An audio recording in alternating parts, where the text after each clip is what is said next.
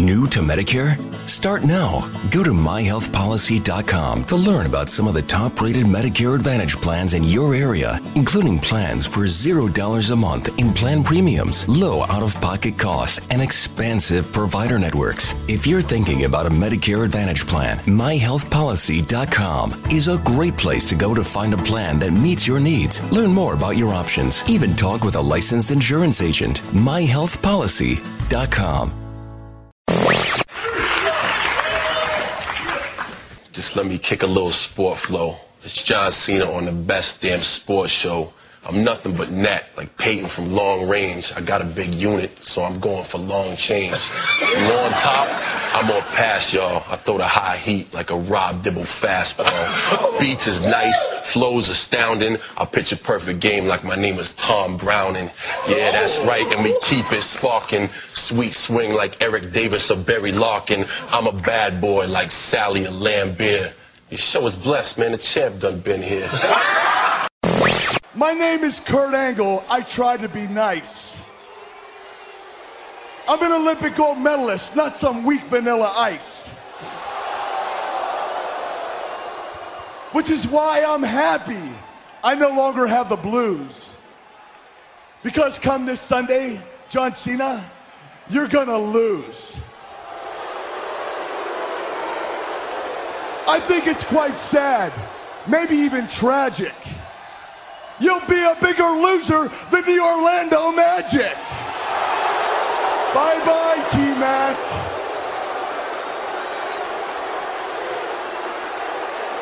You think you're so slick, like a pool of grease. But tonight, John Cena, you're gonna rest in peace. Translation, would you like one? Cena, you have a lot more to worry about than your fatal four-way match this Sunday.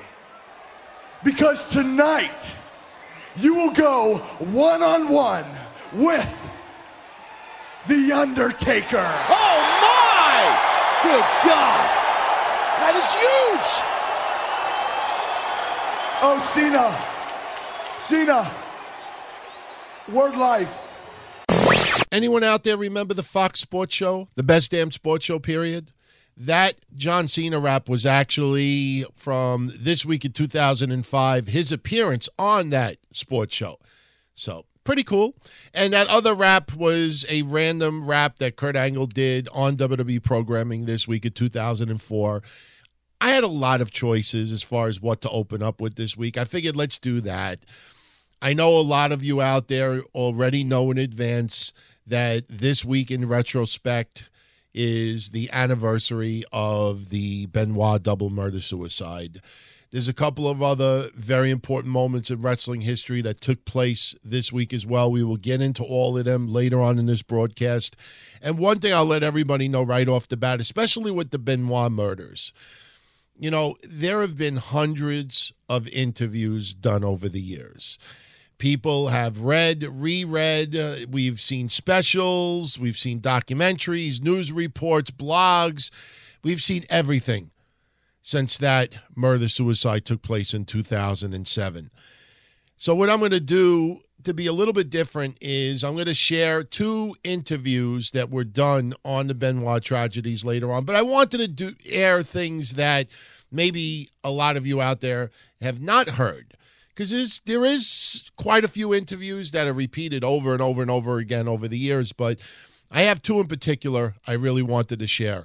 One was an interview that Vince McMahon did in 2007, right after the Benoit murders. And it's an interview I think a majority of you out there have never heard before. I find it interesting looking back on it to this day. Another one as well was New Jack. In a shoot interview he did with Honky Tonk Man and the Iron Sheik. And New Jack, very, very blunt, explicit on this topic. And I decided to choose those two. And we'll also touch back on, you know, the DTKC show, because remember that night on Monday Night Raw, we, as I still do to this day, every Monday night right after Raw, do the live wrestling show that I do, the podcast. And when the tragedy took place, we were the only regular show that was on that night. And it was just really surreal. And that episode is still online if you've never heard it before. We opened up the show paying tribute to Chris Benoit. By the time we were done with the show, we found out, and the news broke, that he killed his family. So it's just really surreal to listen to our episode that night in real time, how everybody, including WWE, thought it was a terrible tragedy, that everybody was murdered. And then 4 hours later, we would learn that the murderer himself was, in fact, Chris Benoit. So we'll get into that and a bunch of other things. I want to welcome everyone officially to episode 25 of This Week in Wrestling History. I am Don Tony, as always. This week, we cover the period of June 19th through June 25th.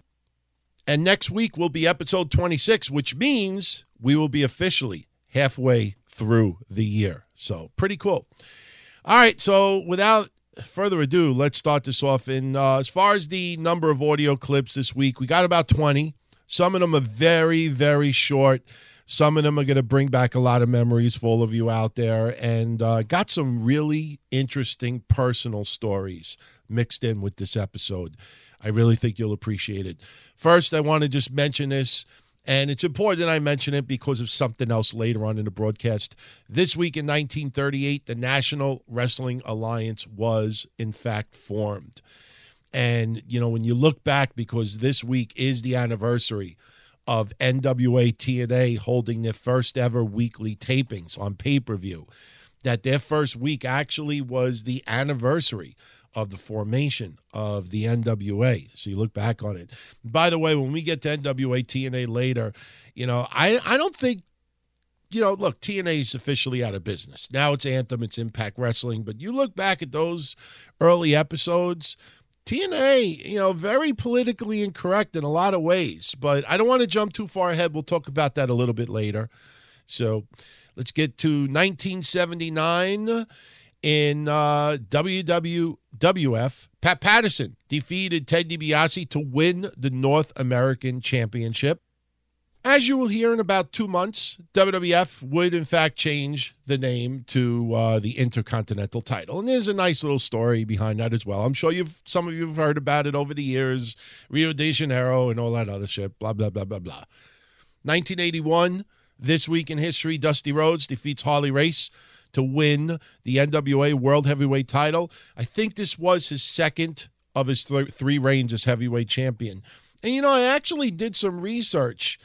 I did not realize that Dusty Rhodes, think about this, Dusty Rhodes has held the NWA title 3 times.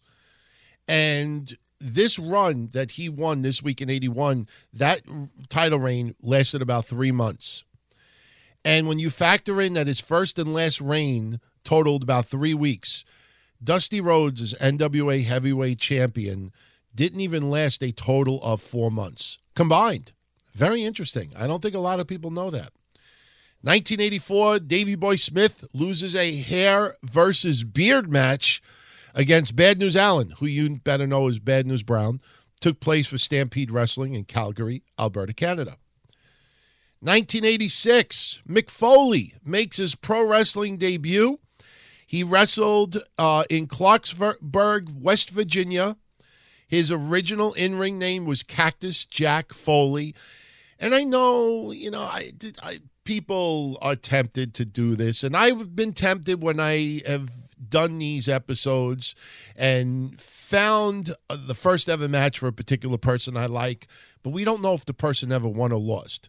So because people like to paint things rosy, you know, people always put, oh, person won their debut match. Won. And if you actually research the history of Mick Foley online, 99 out of 100 places always report that Mick Foley won his debut match in pro wrestling against Kurt Kaufman. But the fact of the matter is, Mick Foley, look, he's my top 5 favorite wrestlers of all time. I've told so many personal stories about this man. He is a saint. I fucking love, he is such a role model. And I'm not going to get into the personal stories again. If you're a long-time listener, you've heard them. I mean, I've seen things with my own eyes that just blew me away about Mick Foley, the kind human being. And He's wonderful. But let's also, accept the fact that Mick Foley did, in fact, lose his debut match in pro wrestling. Kirk Kaufman was the winner. Now, this brings back memories for me. The footage is online. If you want to laugh your ass off and get a kick out of it, especially when you put in, retrospect that it was 1990. This wasn't mid to late 90s when hardcore wrestling became, I don't want to say the norm, but, pretty much a household part of pro wrestling for all of us. And I don't want to say necessarily that this was a hardcore match. It was a street fight. But you look back in ECW days, and I've talked about having old videotapes of Al Snow versus Sabu brawling outside, Terry Funk and Sabu brawling underneath parked cars and crazy, crazy shit in Michigan. Well, this week in 1990, a very memorable match took place here in the Northeast. I'm not going to lie, I did not go to this original match, but I went to the one a month later, which we will definitely talk about in the future.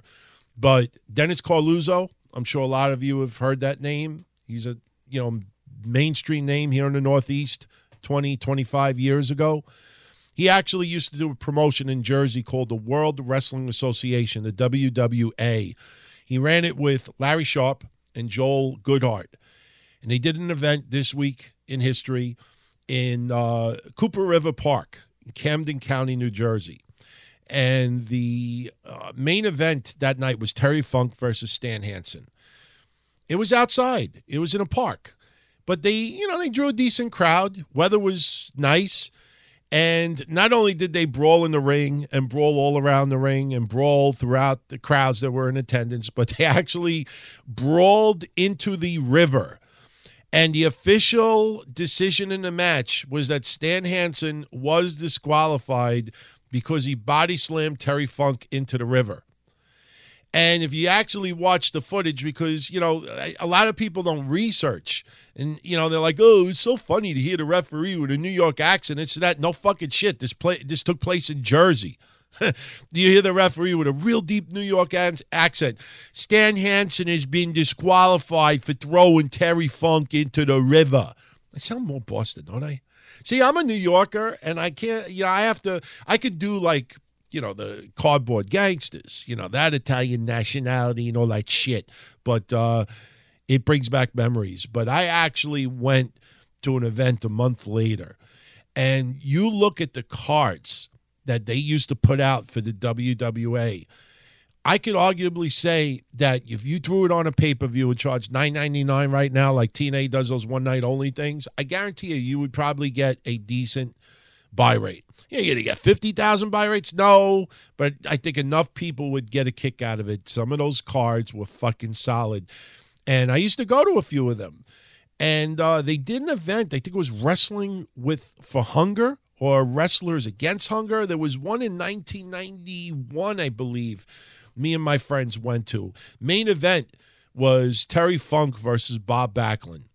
And it was just phenomenal because, Terry Funk's my favorite wrestler of all time. I've been a huge Bob Backlund fan since I was a kid. So it brings back memories. But if you really want to see a fun brawl, warning, the video is grainy because it was a fan cam. And in 1990, they didn't have high-definition camcorders. But go on YouTube, search it out. Terry Funk versus Stan Hansen, WWA 1990 took place this week. 1992.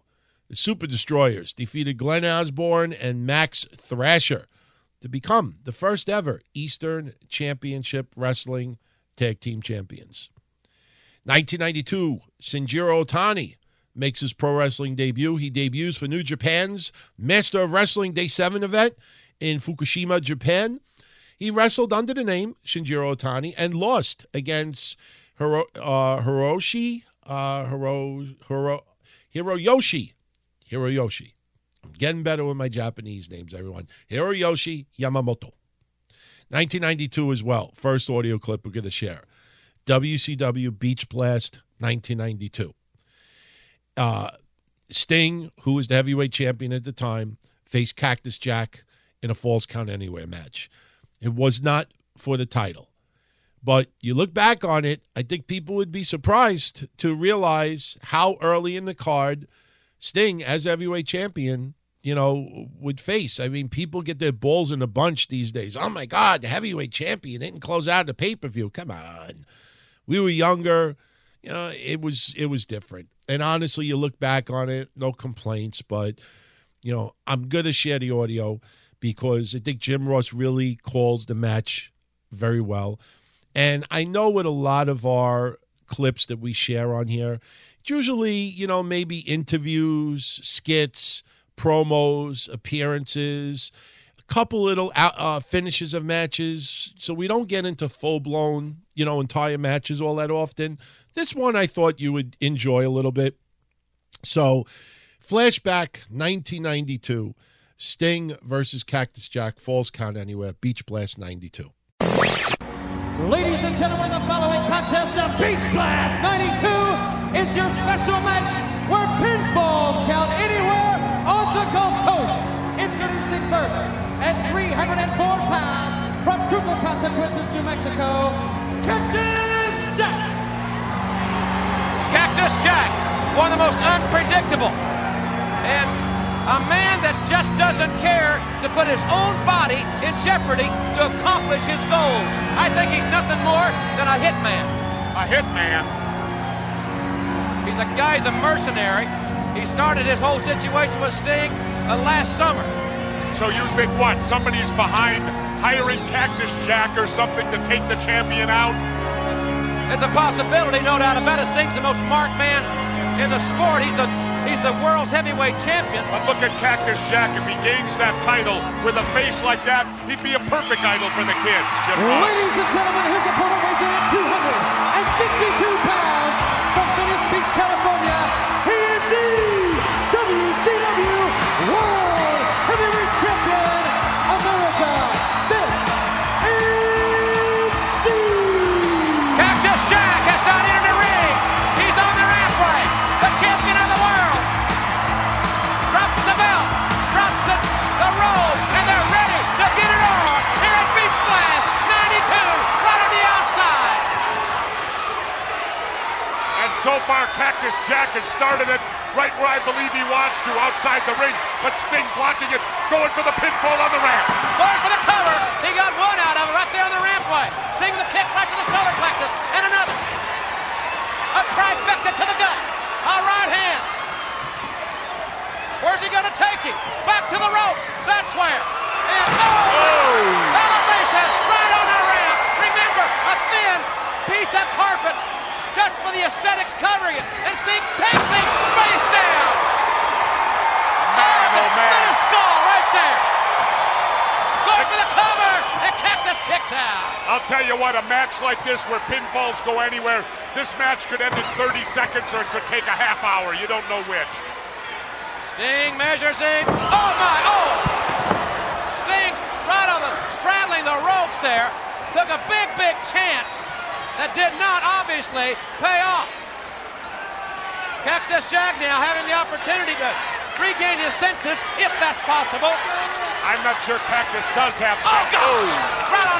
Right off the apron. Again, right on this concrete floor. WCW, and look at Cactus Jack is holding the knee. WCW, there are no mats outside the ring. It is the cement. Going for the cover. Cactus knee really smacked the concrete when he came off with that elbow drop from the apron. Front face lock into a neck breaker. And his head hit the back of the concrete. Both of them hitting hard. And that's the key, this is a non-title matchup. Why Sting would have won, two and a kick out. Why Sting would involve himself in this type of match, be it non-title, is beyond me, Jim Ross. He's got character, Jess. He's not going to walk away from any challenge. He's crazy. That's what he is, Jim Ross. It ain't character, it's being dumb. Cactus up on the apron here now. Going for it. Big sunset flip. And he got it down on the concrete. And Sting able to kick out. My gosh. They have not made it, both men have not made it into the ring as of yet. And may not. This match is absolutely right. We may never see the ring through this whole bout. Remember, normally in WCW, that move would have been an automatic disqualification. But we've covered the rules, I think, quite well. No disqualification this one, as Cactus ran face first into the steel.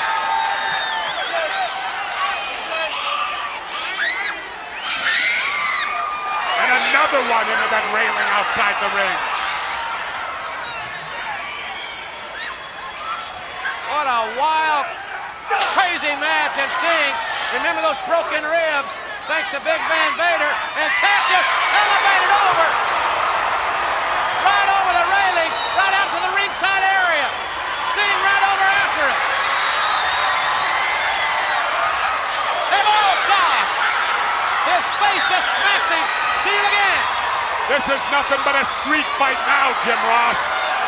Sting has a front face lock. Can he get him up? Oh yeah! 304 pounds, suplexed to the concrete. Will this be all? And Cactus Jack, somehow, some way, able to kick out. I can't believe it, how Cactus Jack, whoa, and over the top, right at our feet, Jim Ross. Boy, I've never seen anything like this. And they're in the ring, I don't believe it. For the first time. Cactus knee is really hurting. Looks to be his right knee. Sting sends him for the ride. Caught that foot. Oh, Cactus caught him. Great move by Cactus Jack. A thunderous clothesline that puts the champion of the world down.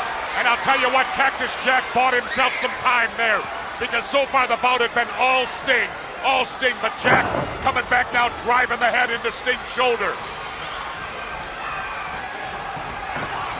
And amazingly, Jack is keeping it into the ring. I would have expected him to immediately fire Sting out to the floor. He's kicking him with his left leg.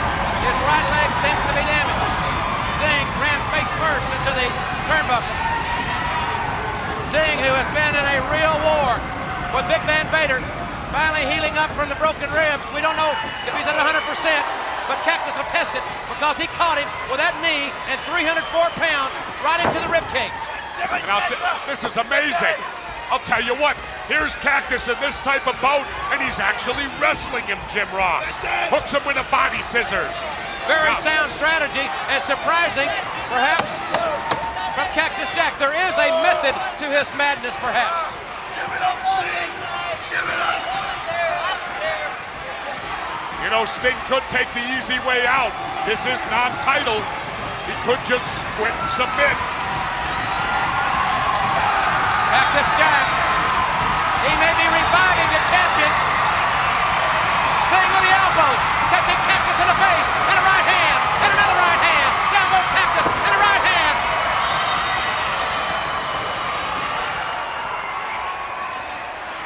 Both men back up, reaching for whatever they can. Cactus got the eyes. And it's Cactus Jack with a clothesline. Oh my, they both go over, back to the floor. I'll tell you what. You like seeing wrestling here, and that's what it's called, World Championship Wrestling, but this match is called World Championship Street Fight. And why the champion got himself involved in this is totally beyond me. He's a man that will not walk away from a challenge. Look out, Tony Gillum, you've got to get out of there.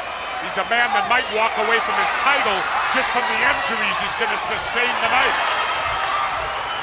Sting caught in the clothesline. Well, he's not thinking of Big Van Vader now. He's thinking of surviving. He's thinking of winning this one. Jack's going for a chair. He's got it. Caught him in the sternum with that chair. Ooh. That steel folding chair right into the back. Look at the dents in the chair from that one. You can see the chair's dented from that. A sickening thud from that chair on the body of the world's heavyweight champion. I can't for the life of me can imagine why Sting did this. I mean, the guy has everything, the world title, money, anything he could, and he gets involved in a madman match with the craziest man in wrestling, Cactus Jack. Referee is only here to count the fall. That's all. And look at Cactus breaking at the champion's face. And he caught it. Oh, God. Back-to-back suplex on the concrete floor. This is WCW. And I have never seen any more harder-hitting action than we're seeing right here on Saturday, June 20th at Beach Blast. He's covered him. This will be... No, it's not. Gotta know Harley Race. Keeping a close eye on this one. Absolutely. Can you imagine Race and Vader are sitting back and chuckling right now? Cactus going for the pile driver, but his knee gave way. He had him in a pile driver position, Jess, but his knee gave away on it. Absolutely. Sting not hurt by that. His head never hit the floor, you could tell, or Sting would have been toast. That would have been it for him. He'd have knocked him cold. Cactus crawling back up on the apron. What's this madman going to do now? Oh my, he's up on the second rope. Look at him smiling at the pain that he... Oh, he missed it. Sting moved out of the way, and Cactus hit nothing but the concrete floor. And again, no count out. Don't look for the referee putting on any type of count. Pinfalls anywhere on the Gulf Coast.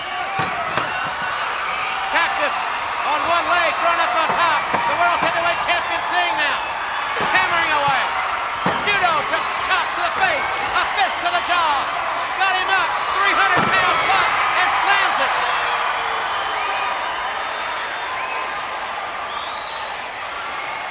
Sting now. He's got the chair. Sting's got the chair now. Whoa! But he can't put Cactus down. Tremendous shots with that steel chair. Got him right in the leg with it that time. And Sting in the time for the Scorpion. Cactus Jack roll out, and they both fell out of sight. Right off the rampway to the floor again. Sting was trying to go for the Scorpion Deathlock. He didn't get it though. Cactus again sliding out, as you said, Jim Ross. Both guys going to the floor. Cactus Jack coming out on top. I'll tell you what. Oh, Harley Race has got to be loving this. Going for the double arm DDT, and he got it. This should be it right here. If Cactus has got enough, referee throws that chair out of sight, hopefully. Here's the cover. Could be over right here. And he got a shoulder up at 2. Cactus almost incapacitated himself, not able to really make a full cover there. That was a total instinct move by Sting. He doesn't know where he's at all. Sting got a running start and caught that clothesline. And now what's he doing now? The champion up on the top rope. Remember, no disqualification. A clothesline off the top. He hit it. He hit it. He's got the leg. He won it. He's got the win. Ladies and gentlemen, here is the winner of the WCW World Heavyweight Champion, Sting! What a match! Hard hitting. They took chances. Their bodies on the line. In the ring. Out of the ring. On the floor. Steel chairs. Cactus Jack came very, very close and upsetting Sting. What a victory for the World's Heavyweight Champion. There you see earlier in the bout, Sting with a suplex on the concrete. There is no padding out there, only cement. Here's Sting coming off the top rope, catching Cactus Jack with the clothesline on the ramp, hooks the leg, referee in great position, dives down, pinfalls anywhere on the Gulf Coast. 1, 2, 3, and that's exactly it. The champion Sting wins a tough decision. Wrapping up 1992, the Sheik defeats Onita for the WWA, not the same WWA we just talked about, but this was the World Martial Arts title from Japan. And the reason why I bring up this match, Sheik was only 67 years old. Think about that. 7 years old, heavyweight champion. Yes, it was a special title. Nonetheless, though, you go back and you look at the Sheik in his late 60s, still putting on the performances that he did. Impressive. Impressive. Now we get to another audio clip. 1993. Razor Ramon versus the 1-2-3 Kid. This was a very memorable and famous match from Monday Night Raw, its early stages. During this match, they did something where $10,000 was involved in the match, and 1-2-3 Kid does a horrible face plant to the outside of the ring, gets knocked out, and then proceeds to do a moonsault, which was beautifully executed. And then 1-2-3 Kid runs out of the arena with the $10,000. Now, I'm not sharing that match. You could go watch it on WWE's network and all that other shit. But I thought instead I would share with you a little interview that Scott Hall did not too long ago about his memories of facing 1-2-3 Kid, especially in this match. It is very entertaining, very funny, and give it a listen. How fun was it working the angle with 1-2-3 Kid? Your good buddy, Sean Waltman. Well, I didn't know. That was the first time I'd met him, was that night. And I remember getting there, and we were, been on the road and beat. Right. And he's so excited because he's getting... He's a kid. And they had brought him in, and Vince had laid the angle out to me 6 months in advance. He goes, well, we got to turn your baby face. The fans are turning you. And he goes, I don't want to do the same old thing where you run in and save somebody. So he lays out, I got this guy, I want you to, you're going to beat him. 6 weeks later, during the Nielsen ratings, you're going to sweeps, you're going to challenge him $10,000. He's not going to beat you that time, but he's going to steal the money. He's going, then I'm going to have all the other heels comment on, what a loser. And he goes, and I think SummerSlam, you work with DiBiase and beat him with your finish. 6 months in advance, that's what we did. Right. And I remember now I'm at TV and I'm beat. I'm laying on the floor, like sleeping. And Kid comes up, hey man, how you doing? Like, we're working together, we're working tonight. And I'm like, okay, I'll get with you later, bro. And so I go to Pat Patterson, what do you want me to do with this guy? And he goes, oh, he can do anything. He does everything. I said, no, how do you think it should go? Because I'm thinking just treat him like a job guy, then have him beat me. And he goes, yeah, of course. So that's what we did. I told him, you got one thing, bro. What do you want it to be? And he goes, moonsault. So that's what we did. To the point where it worked so well because I'd known about it, but Vince also said, just keep it to yourself. And I learned the power of that. Like, sometimes you got to kayfabe everybody. Right. And so I remember Papa Shango came up to me, Godfather came up to me afterwards and went, man, did you fail the piss test? And I went like, I don't know what's going on, man. I just do what they tell me, bro. I remember...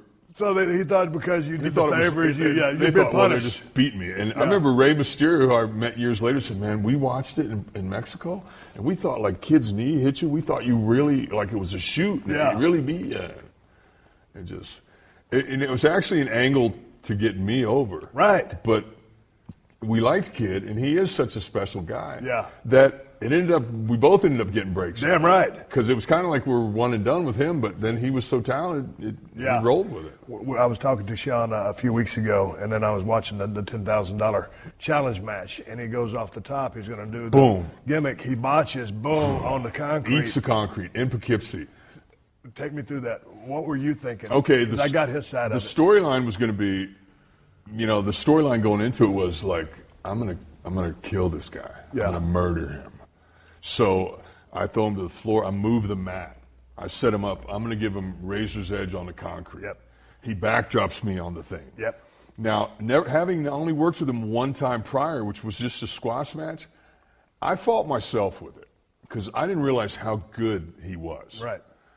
Now, he's going to go to the top and dive off on me onto the floor.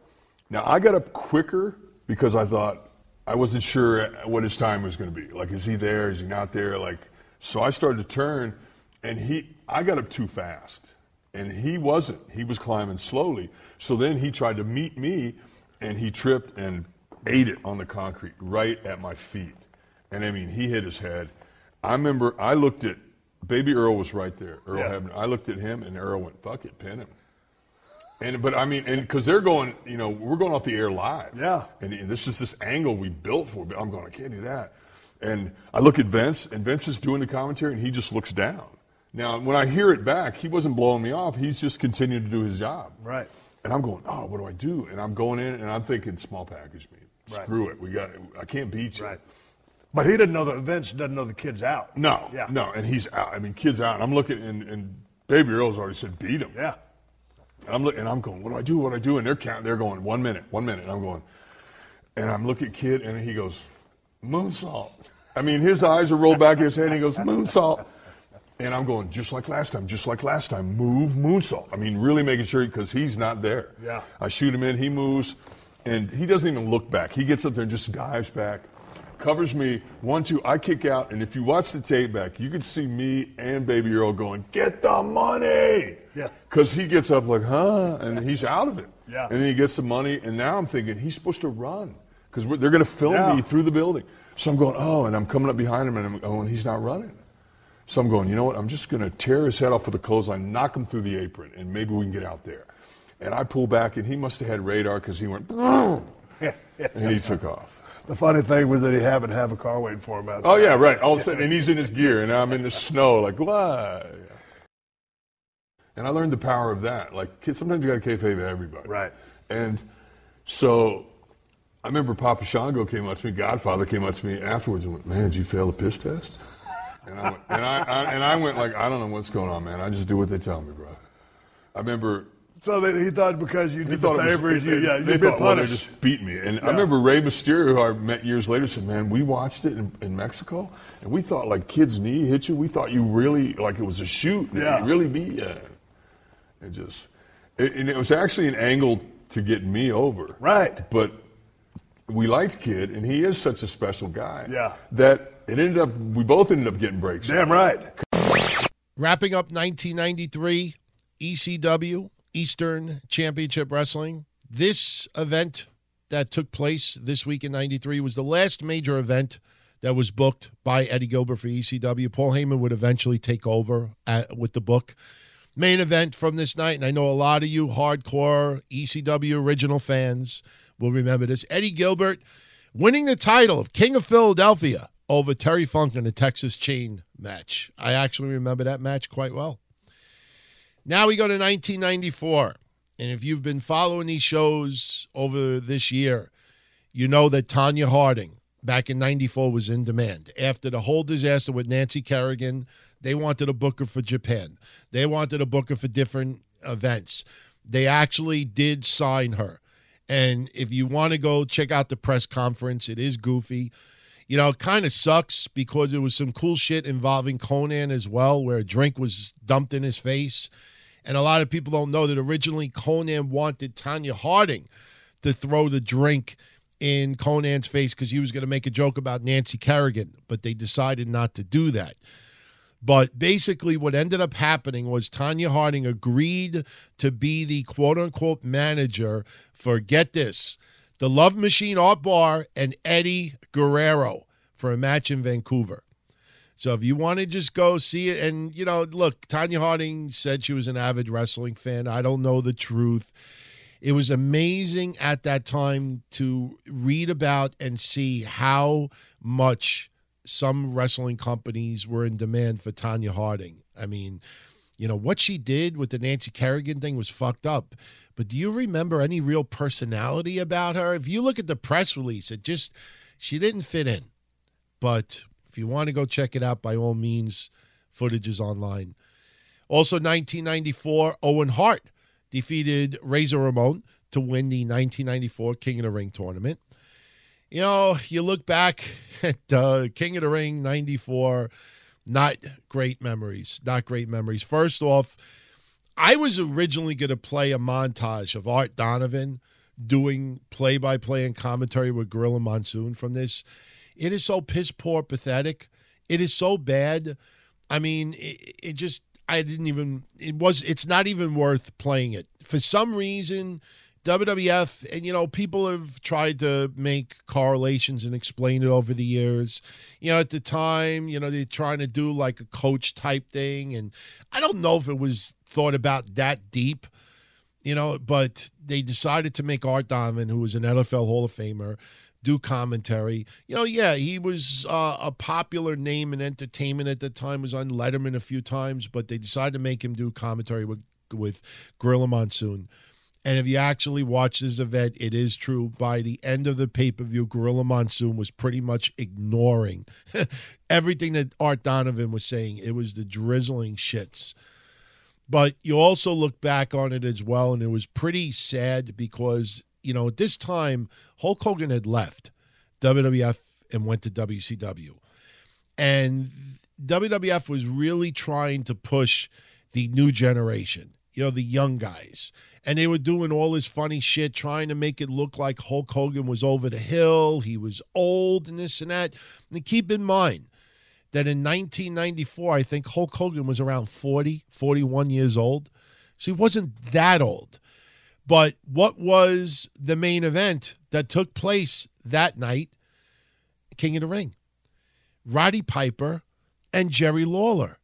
Roddy Piper is in his 40s at that time, and Jerry Lawler is in his 40s at that time. So just think about that for a minute. Piper, I think, was 43, and Lawler was 44. So they're making fun of Hogan at 41 being over the hill and pushing a new generation, and meanwhile the main event featured two 40-year-olds. Think about that. And it was kind of funny as well because people that did do recaps at that time did bring this up as well. They had the local mayor being interviewed by Todd Pettengill, and his name was William Donald Schaefer. He was the mayor of Maryland. And, no, actually, he wasn't the mayor of Maryland. They have many mayors in Maryland. Not that brain cramp, everyone. He was the governor of Maryland. And when Pettengill interviewed him, if you watch it back, Pettengill is trying to, lead him in the direction that he's a big fan of Roddy Piper because we have the main event, Piper versus Lawler. And what does this Matarazzo end up saying after all of this? That his favorite is Hulk Hogan. The guy that WWE's trying to bury is old over the hill and who left the company. This fucking governor turns around and says that Hogan is his favorite. Pretty funny. And, that weekend wasn't as that great for WCW as well. It's not that big of a deal. But to me, when you make mistakes like this, someone should lose their job over it. That weekend, we had WCW Saturday Night. And if anybody remembers WCW Saturday Night, they would have those shows. They'd have the Control Center. And they basically would talk about, recent results, upcoming events, upcoming matches, this and that, blah, blah, blah, blah, blah. So this weekend in 1994, WCW was airing their Sunday show. And during it, they're actually talking about how Cactus Jack and Kevin Sullivan retained their titles at the Clash. Steve Austin retained his title at the Clash. That Kevin Sullivan and Cactus Jack would be defending their titles against Orndorff and Roma at Bash at the Beach. Steve Austin would defend against Ricky Steamers. The problem is the Clash didn't happen yet. Didn't happen until the following week. They aired the fucking highlight package a week early. So I honestly don't remember at that time, and I was an avid follower of WCW even in the 90s, even before the Monday Night Wars started kicking in. But, looking in retrospect and seeing that, it's pretty fucking careless. I mean, look, any company can make a mistake, totally, but that's a pretty big mistake to make if you actually look back and think about it. So, also, for us hardcore fans, 1994, ECW had so many memories, and ECW is all over this episode as well. Who could ever forget the Hostile City Showdown 1994? Very, very fun event that is on home video that ECW put out. Main event that night was Sabu defeating Cactus Jack. For old school ECW fans or fans that just want to watch old ECW events they may never have seen before, go check out Hostile City Showdown 94. And another one that I'll get into in a moment that is one of my favorite ECW events of all time. Absolutely phenomenal. So we'll get that into that in a moment. 1995, WWE holds their second Hall of Fame ceremony. Those inducted this year, the Fabulous Moolah, Grand Wizard, Ernie the Cat Ladd, Pedro Morales, Ivan Putski, George the Animal Steele, and Antonio Rocca. Just a little trivia. Who inducted Fabulous Moolah into the WWE Hall of Fame? It was none other than Medusa, Alundra Blaze. And wrapping up 1995 this week, another audio clip. Let's see how many can handle the audio, and you'll know what I'm talking about right away. We just had the pay-per-view with Jerry Lawler. Lost the Kiss My Foot match against Bret Hart. And Jerry Lawler was talking about how horrible his mouth tasted and his breath, and he's chewing gum and brushing his teeth and mouthwash. Well, he was so upset with what happened with Bret Hart that he was going to bring in to wrestle in the WWE to take out Bret Hart, his own dentist, who just so happened to be a pro wrestler. His name, Dr. Isaac Yankem. You might think this is funny, McMahon, but it's not. I can assure you there is nothing humorous about this. You know what I mean? Oh, gosh. I want to tell you something. Ever since last night, I have been trying to get this stench, this smell out of my mouth. I thought I had terminal halitosis. Bret Hart, I'll give you credit. Your feet are the smelliest there was, the smelliest there is, and the smelliest there'll ever be. I've even had to come here to my good friend, Dr. Isaac Yankem, DDS, and he's been working for the past hour and a half on my mouth, and it's not there yet. Wait a minute.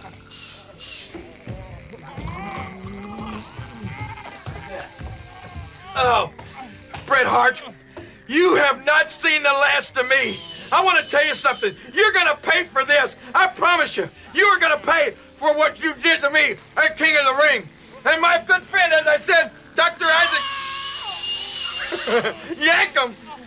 Yankem, excuse me, DDS has promised me, once he saw what you did to me, that he is going to extract some revenge himself. Because you see, Bret Hart, before he became the world's greatest dentist, he was also the world's greatest wrestler, under an assumed name. And now, after he saw my mouth that used to be so clean, and my breath was as fresh as baby's breath, but now, inside my mouth, he sees plaque, and he sees tartar, and he sees gingivitis, and I got a canker sore over here you wouldn't believe. Well, let me tell you something, Bret Hart. He's promised me that he is going to come back to the WWF and drill his way to the top. And he's going to start with you. And he's going to extract each and every one of your rotten teeth with his big right hand. Bret Hart, Dr. Isaac Yankem, DDS, is going to practice anything but painless dentistry with you. Do you understand? This isn't even working. Give me that. Give me this. You're gonna get it, Bret Hart! I promise you've not heard the last of the king on this!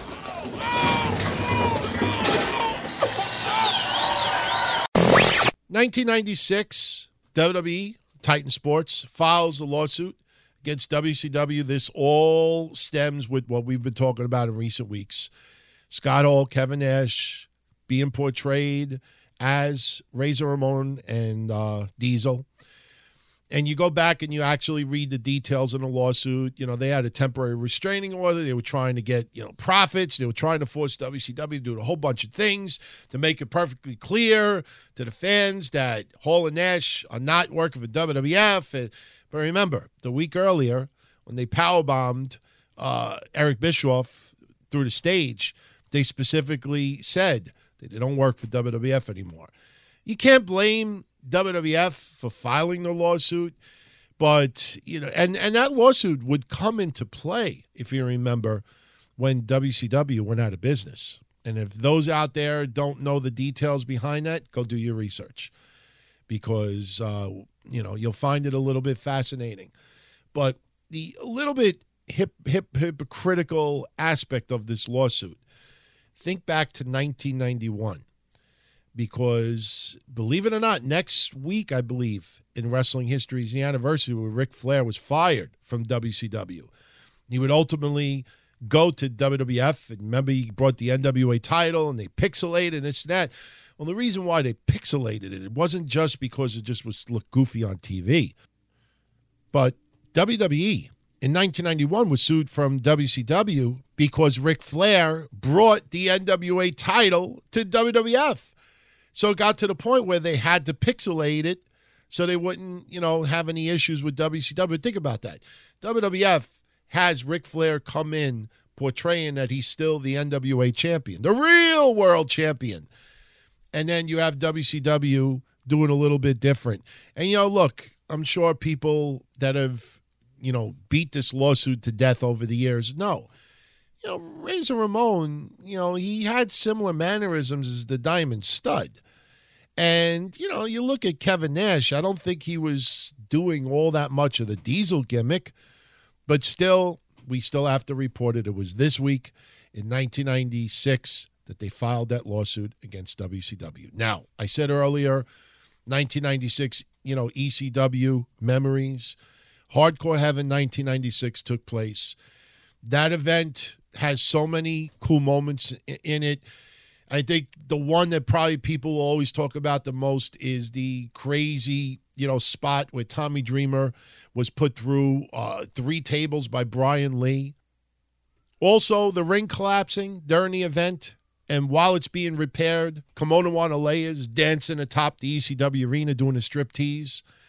But my favorite moment from that night was when Stevie Richards and Blue Meanie came out for an interview segment. And they've been doing impersonations for several weeks now. And this time, Stevie Richards comes out as Baron Von Stevie. Joey Styles, the people need to know. Rip. It's hurting my voice doing it. Fucking funny. He had the blonde, the bald fucking wig thing that just kept falling off. And Blue Meanie is Blue Dust with his valet Patricia. It was fucking hilarious. But I'm telling you, if you've never seen ECW Hardcore Heaven 96 and just want to watch some retro stuff, watch this event. It's in my top 10 of all-time favorite original ECW events.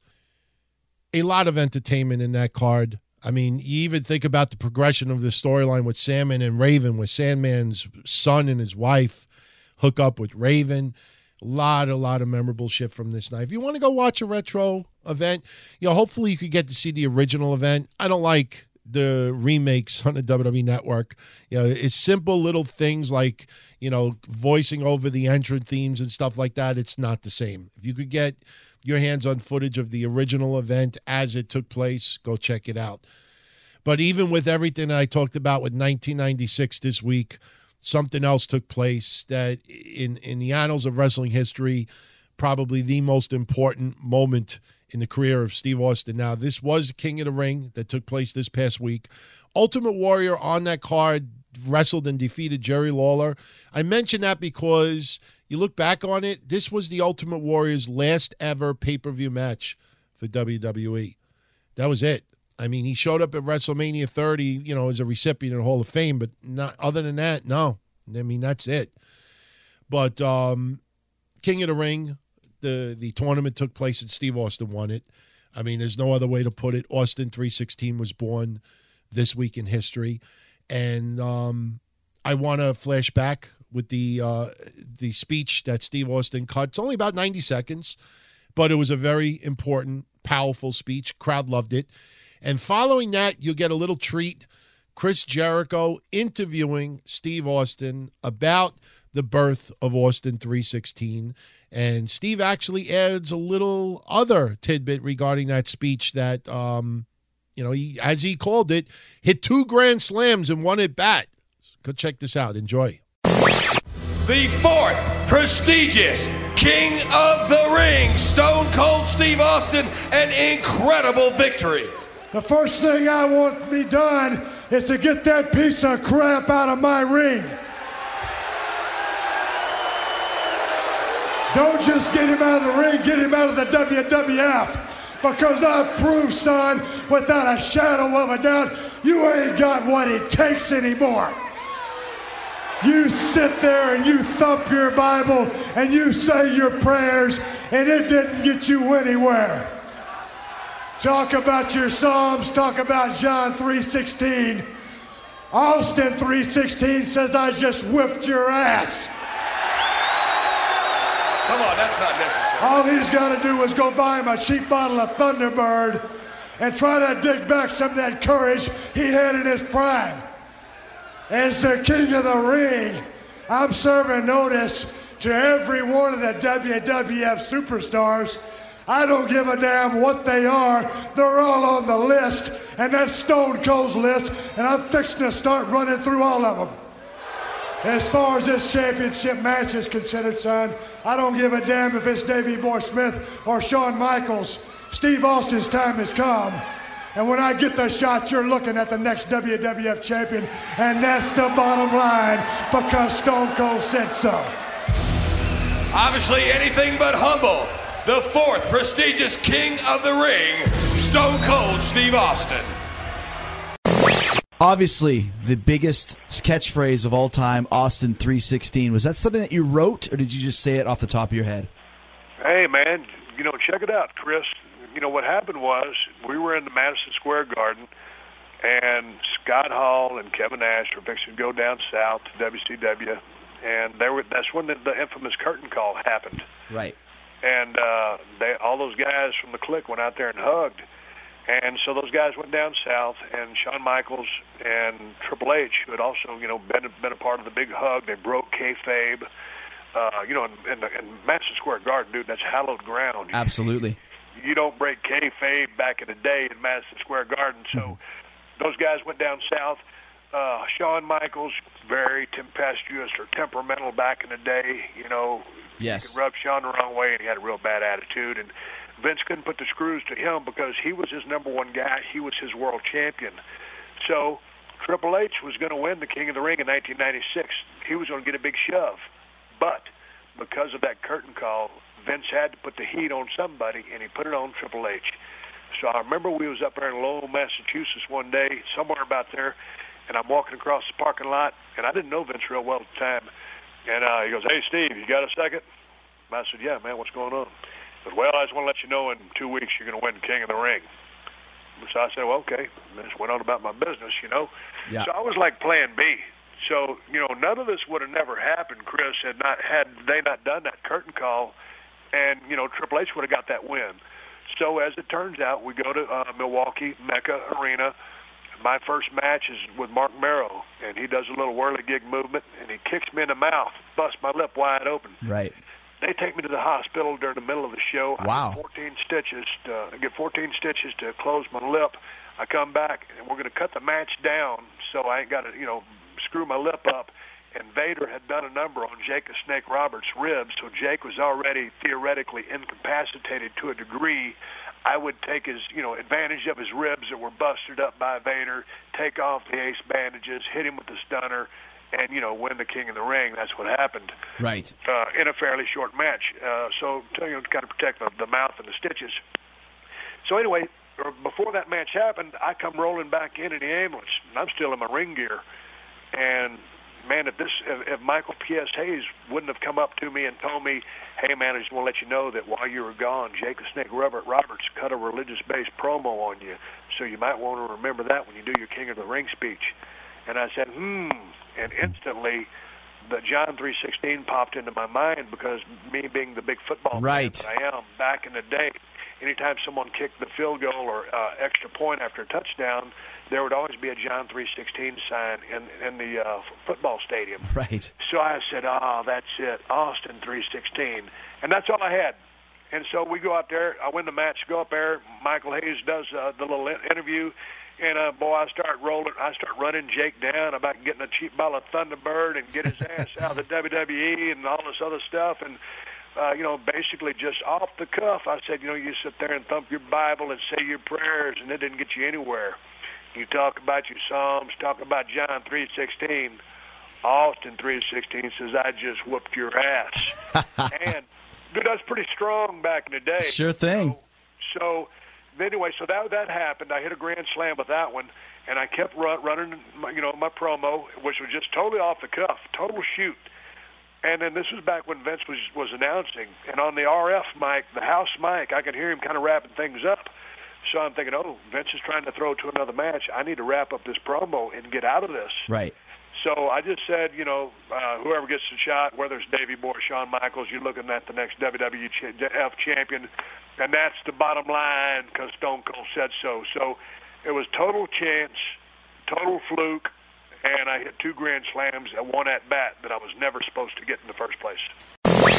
1997, Bill Goldberg makes his pro wrestling debut. Now, everybody always thinks of Hugh Morris. Well, you know what? Technically, that's not his pro wrestling debut. This week in 1997, Goldberg wrestled a dark match on Monday Nitro in Macon, Georgia. He actually wrestled under the name Bill Gold, and he defeated Sergeant Buddy Lee Parker, who was training him. So when you look back at Goldberg's first ever pro wrestling match, it's actually this week when he defeated Buddy Lee Parker. Also this week in 1997, we had a memorable edition of Raw. It opened up with the Nation of Domination, and there were a lot of questions as to why Ahmed Johnson turned on the fans and joined up with the Nation of Domination. The promo that Ahmed Johnson cut, it's memorable. I think a lot of people will remember it. But what was important about this segment was we were introduced to a new faction that debuted with Bryan Adams, Crush. He actually showed up at ringside with 3 other guys on motorcycles, and they announced in the ring that they were the Disciples of Apocalypse. They would end up brawling with the Nation of Domination that night. They were instantly over with the crowd. Everybody loved it, and it was probably the best way to introduce the fans to the DOA. Unfortunately, if you actually go back and you watch that segment, realize when you hear the promo that Ahmed Johnson cuts, talking about how when he returned from injury that Vince McMahon didn't do the right thing, and yeah, they'd thrown the race card around, and that's what made these promos memorable at the time. But I think a lot of people forget that Ahmed Johnson actually seriously injured his knee during this segment. So he's just back from injury. He's cutting a promo, and during the brawl with DOA, he injured his knee. And if you go watch the footage and you just pay close attention to Ahmed Johnson, he's hopping around. And look, you don't want to see anybody injured, but man, was that fucking bad timing and bad luck for Ahmed Johnson. But for those out there that don't have access to the network, that want to relive, here is how WWE opened up on Raw this week, 1997.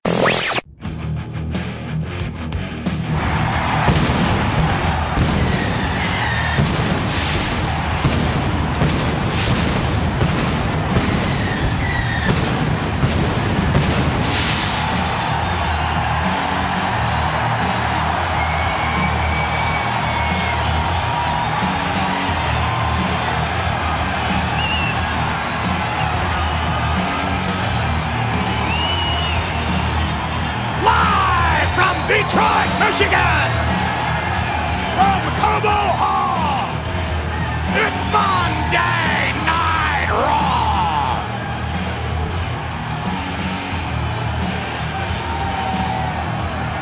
Raw is war, jam-packed arena, and look at them, posters, signage everywhere, all over the place.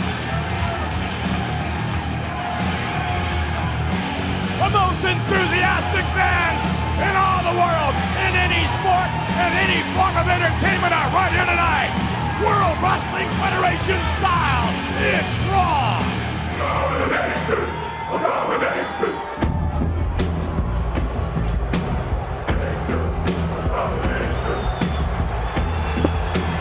Here comes the Nation of Domination, everybody, the new nation, we should say. Farouk, Ahmed Johnson, and Kama Mustafa, accompanied by D'Lo Brown. And no doubt, as Vince McMahon makes his way up into the ring, everybody is wondering why. Why did Ahmed Johnson join the Nation of Domination? And what an intimidating presence the new nation has here in the WWF.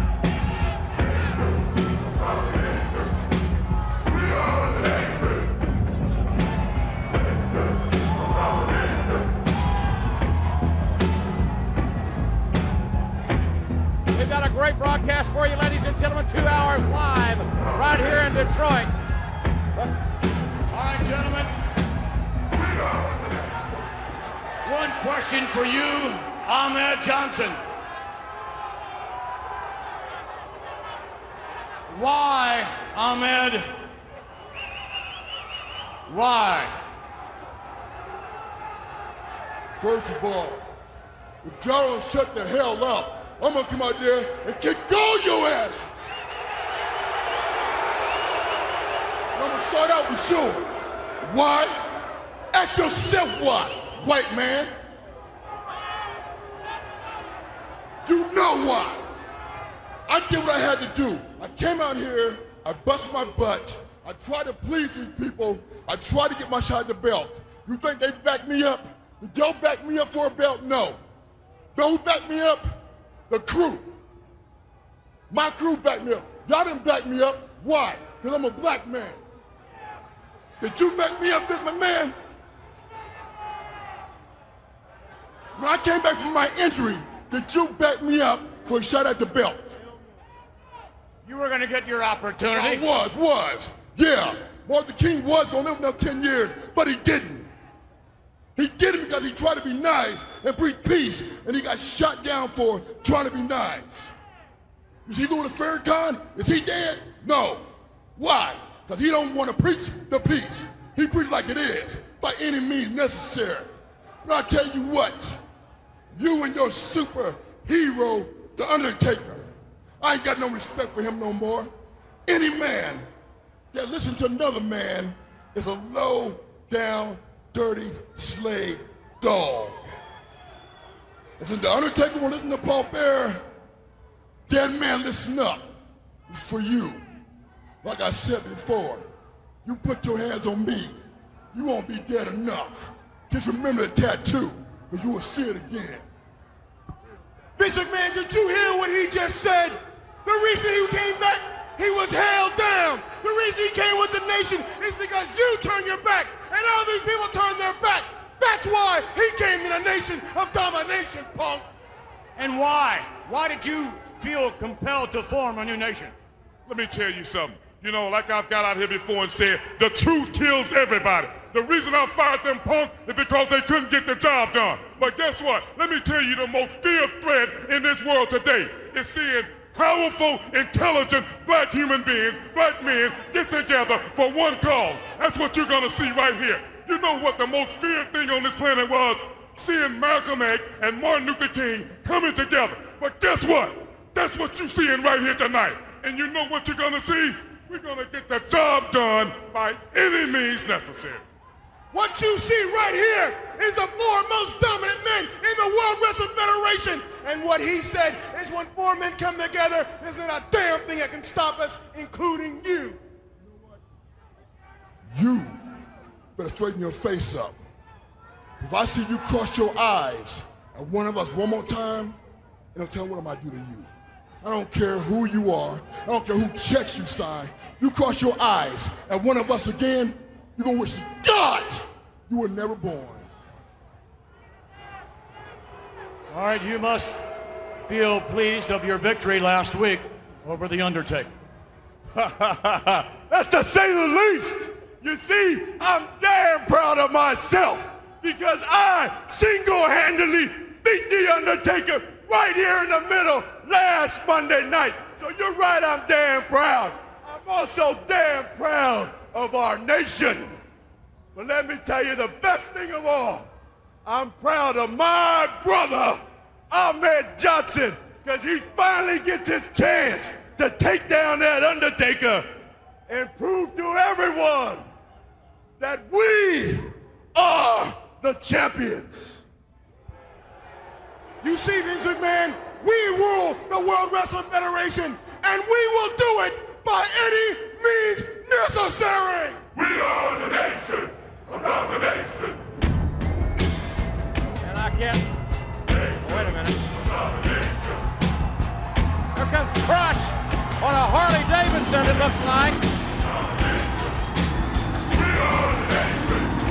Here comes Crush, and there are more.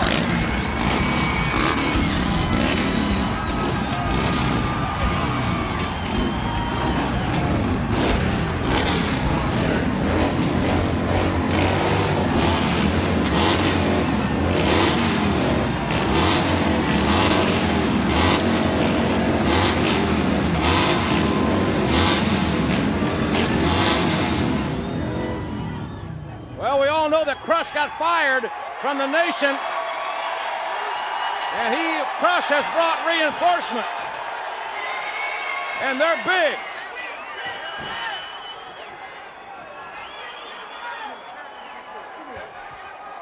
can't remember hearing so much crap in my entire life. Let me tell you something, Farouk. You never fired me, punk, because I quit. Allow me to introduce you to a real brotherhood. DOA, the Disciples of Apocalypse. Let me tell you something, punk. This is a real brotherhood. We live together. We ride together. And guess what else we do, McMahon? We damn sure fight together. Oh, the fight is on. 8 men just beating the hell out of each other. The new nation and the Disciples of the Apocalypse, the DOA, hooking it up here. Nothing more than a street fight. Nothing more than a game fight. It's like a drive-by. I don't think these WWF officials want any part of this situation. Another match from that night that I remember vividly, and I'm sure some of you out there will remember this because I bring it up. You know, this was right at the time when ECW had their first ever pay-per-view. And they still had Jerry Lawler feuding with Tommy Dreamer and extremely crappy wrestling and blah, blah, blah, blah. And we would have Paul Heyman show up periodically on Raw. And you would have Rob Van Dam and Sabu wrestling as ECW wrestlers on Raw. So that same night, as the DOA made their debut, Sabu, wrestling on behalf of ECW, took on Flash Funk. And Paul Heyman was doing commentary, and people will remember this night because the finish of the match, you know, Sabu tried to put Flash Funk, Too Cold Scorpio, through a table on the outside, and the table did not break. And Sabu, immediately when he tried to put him through the table and didn't break, he does some really retarded little flip onto Flash Funk, thinking it's going to break the table. It does nothing. And you see Sabu laying there, and he's like, what the fuck? This sucks. And Flash Funk is probably like, what the fuck is going on, too? And Sabu, you can see, he's just like, fuck it. He climbs up the apron and puts Scorpio successfully through the table. It was just something that I always remember going back when ECW was doing a little invasion thing with WWE. So there you go. 1998. Another audio clip. We had the television in-ring debut of Edge. Unfortunately, his debut match did not go as planned. Only lasted about 2 minutes.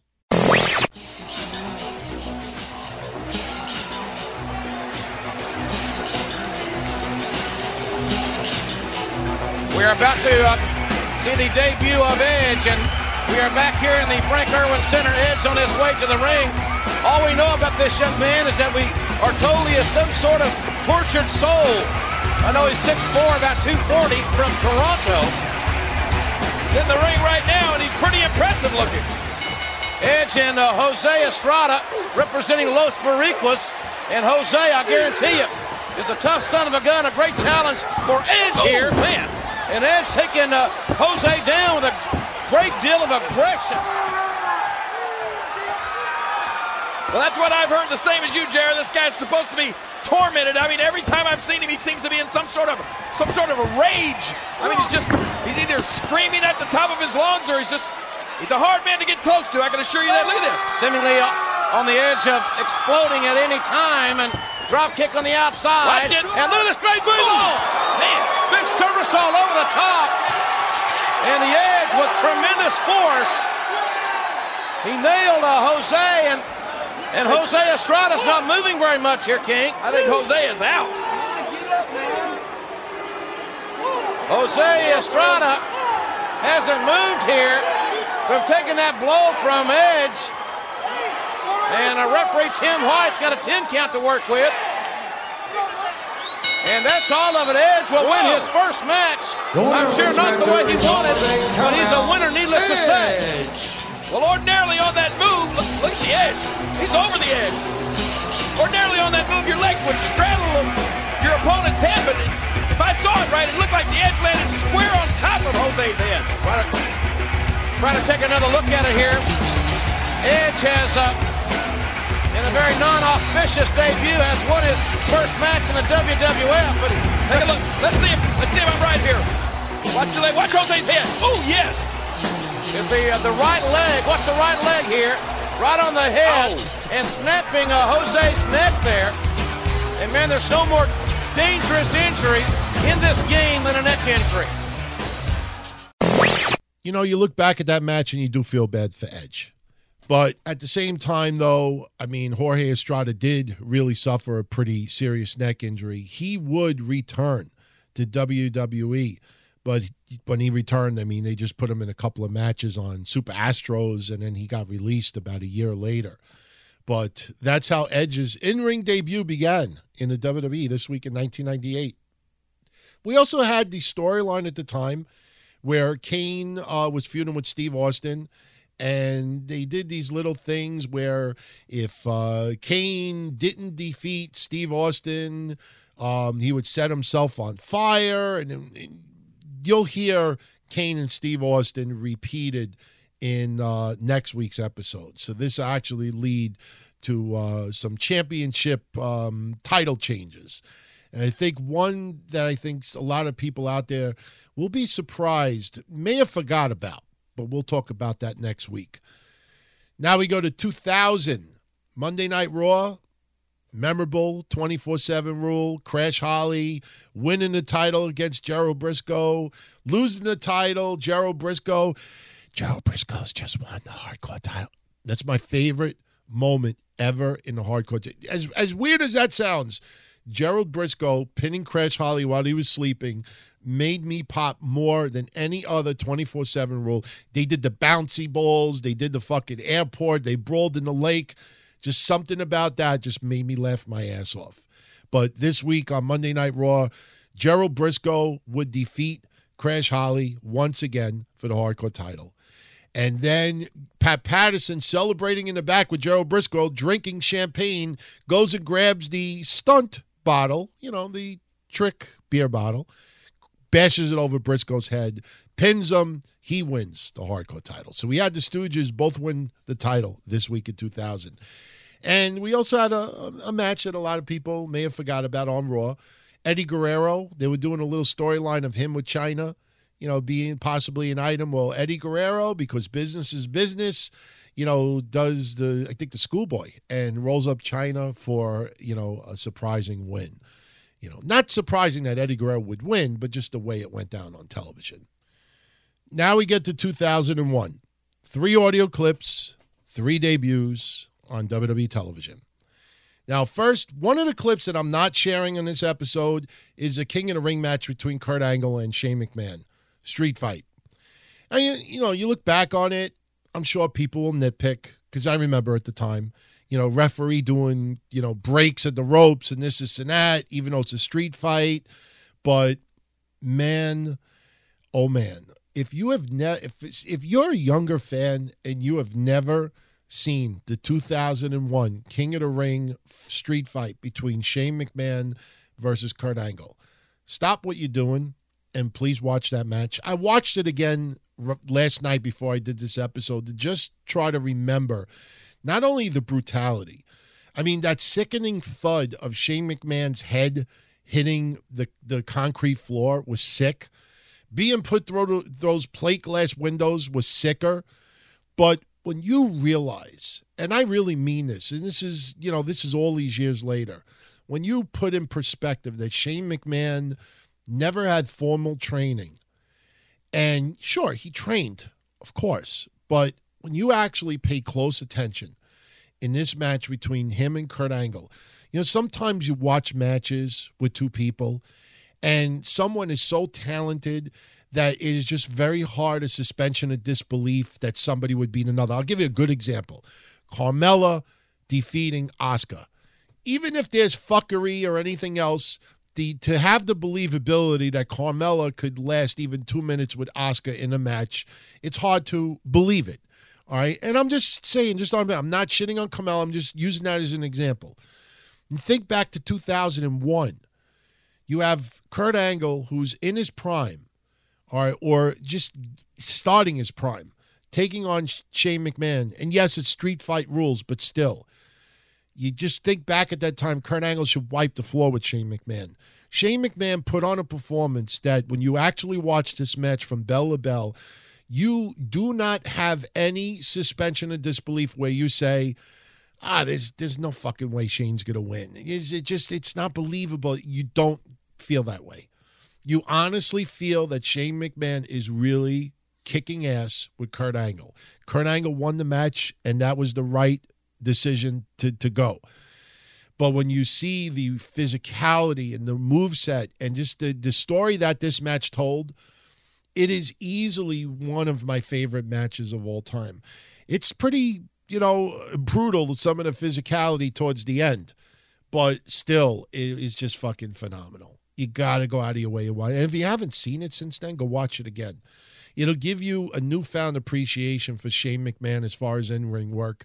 And that's why when people in recent years were complaining, Shane McMahon, he's in the Survivor Series, he's going to wrestle at WrestleMania. Look at this motherfucker did in 01, and you're going to complain? Please, seriously. So anyway, also in 2001, WWE presented their first ever season of Tough Enough. Aired on MTV. I think it was Jacqueline, Taz, Al Snow were a couple of trainers. I mean, we had Maven on that show, Chris Nowinski, Josh Matthews, Taylor. It's a memorable season, and it kicked off Tough Enough. The very beginning kicked off this week in 2001. So now we get to 3 debuts, WWE, this week in 01. 2 happened on Monday Night Raw. 1 happened on King of the Ring pay-per-view. I don't know which of the 3 you enjoyed the most, but we're going to share all 3 right now. And after it's done, I will tell you which one I enjoyed the most when it happened that night in 2001. The first one we'll get into was a hardcore match that took place on Raw at Madison Square Garden, I should add.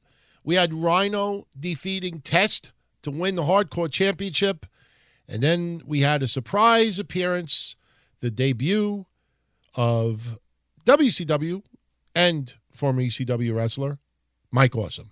Test with great presence of mind, Rhino, 275 pounds from the mean streets of Detroit, Michigan, and Test stays on top of Rhino.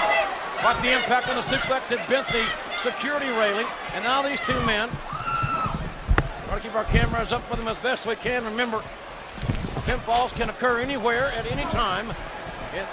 And the referee following these 2 men, Test the hardcore champion, Rhino the challenger. And these 2 men now throwing caution to the wind here. No padding, just concrete and other objects surrounding these 2 athletes. I'd like to see these 2 guys crawl up to the top of the Empire State Building. Downstairs goes Rhino as these 2 men have fought back into the bowels of the Madison Square Garden. Downstairs is a good thing. They can go down to the basement. They can come up on the street corner. They can go into Penn Station, take the train up to Connecticut, and score a pinfall there. Oh, look out here. Test trying to make his way up top.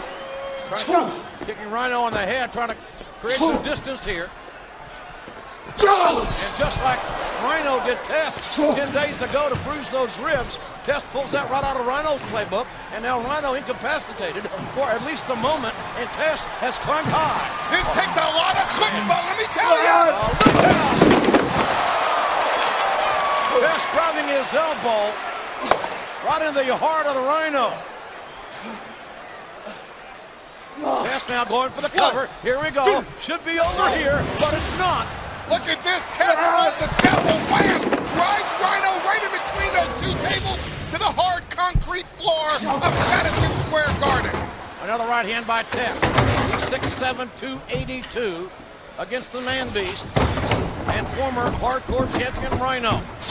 Oh, this could be a bad ride for Rhino. Oh, Rhino ran right into the wall there. And Rhino holding that knee. He may have been injured. And that wouldn't surprise me or you, Paul, I'm sure. And this is match. Oh, man. Hardcore rules are very, very dangerous. No man is safe. Has to defend the championship 24 hours a day, 7 days a week. Rhino countering Test, who just got backdropped on the concrete. That ramp leads right down onto the street, all the way down to the street level. Here we go. Here we go. The cover. He got it. And it's over. He got it.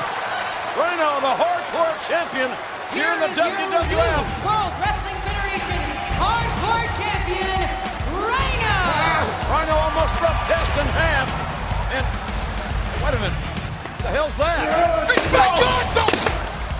Mike Awesome's a WCW guy. There's a WCW wrestler in Madison Square Garden. And Rhino just got caught right on that ladder. And now, I said count. Awesome intimidating the referee to count. Where's my belt? A WCW competitor has just won the WWF Hardcore title. This can't be happening. WCW's here. This can't be happening. Second debut I want to share was the King of the Ring pay-per-view. We had the main event match between Steve Austin versus Chris Jericho versus Chris Benoit. And during the match, towards the end, we actually had someone jump the guardrail, put Steve Austin through a table, and if you go back and you look at it, it looks like Steve Austin really hurt his neck during that spot.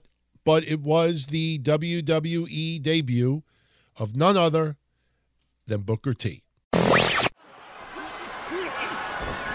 Jericho rolling through the pressure. Well, Jericho looking for the walls of Jericho. Austin has been battered and hammered. Austin rolling to the outside, and the two Chris's now. And the WWE title match is between now Jericho and Benoit. Snap suplex by Benoit. Man, these guys have put their bodies through hell here tonight. And there's a cover by Benoit. And Jericho will not stay down. He kicks out. Benoit, here we go. The rattlesnake is alive and well and kicking with a chair. Also got the steel chair. And Benoit just baseball slid right through the chair, ramming Austin right in the face. Front face lock by Benoit. Got countered as Jericho tosses Benoit to the outside. Jericho, the only man left in the ring. The WWF champion Stone Cold got that chair shot right to his face. Wait a minute! What the hell? Booker T! He's the WCW champion! The WCW champion has just attacked the WWF champion! Oh my God! A sidewalk slam! Booker T just throws Stone Cold right through the announce table! WCW, son bitch! What the hell? Booker, here comes the security! Booker T came through the crowd, is leaving through the crowd, but he has done his damage. Booker T has decimated the WWF champion. And finally, for the debuts, we had a stalker for weeks upon weeks upon weeks of Sarah, Undertaker's ex-wife. And it was this week of 2001, we finally learned that the stalker for The Undertaker would be none other than Diamond Dallas Page. Who is it?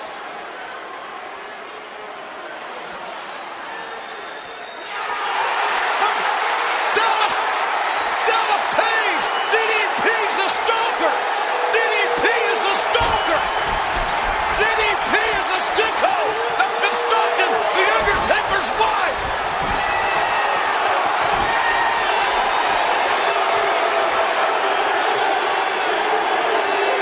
What the hell? What a move! What a move by Diamond Dallas Page! It may be his last move.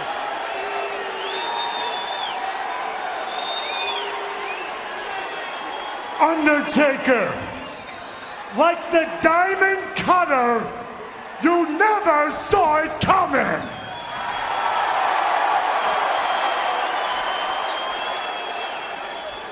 Now, those of you who know me are asking yourself the question, why?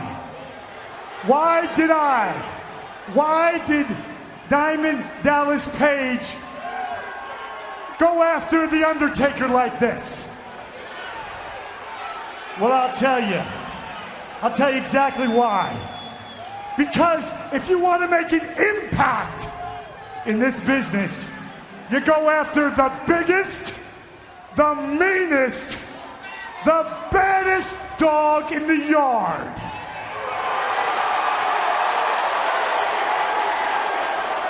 And once you find that dog, if you want to get the very best of them, you make it personal. Real personal. And then, hey, you find that dog's weakness. Well, Taker, you are obviously that dog. And you've been telling people for years that this ring right here is your yard. We'll see. But up to a few weeks ago, Taker, you have never shown weakness. I mean, never shown weakness. That is, up until a few weeks ago, when you told Stone Cold Steve Austin that if he ever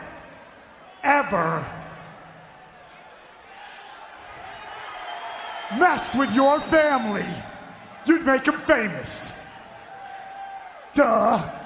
Taker, you idiot. Stone Cold Steve Austin's already famous. But it did get me to thinking, good God. When you said what you said about your family, dead man, you didn't sound so dead. As a matter of fact, you sounded very alive. And for you, son, that's a sign of weakness. Taker, think about it. Remember when you used to say, I've slept through things that make most people's hair turn gray. Remember that?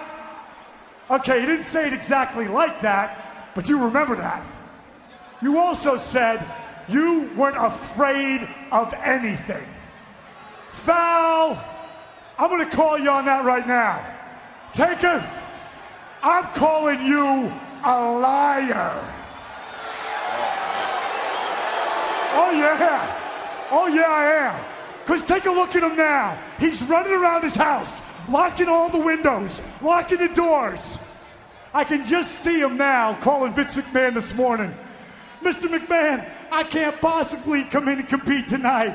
I can't leave my wife, Sarah. There's a madman. There's a stalker trying to get to my wife, Sarah. You're scared to death. How's it feel, son? I'll tell you what, there is a positive side to this. Diamond Dallas Page has made your wife, Sarah, famous.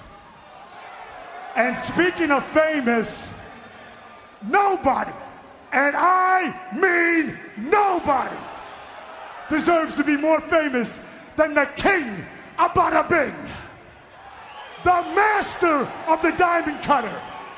Nobody deserves to be more famous than BDP.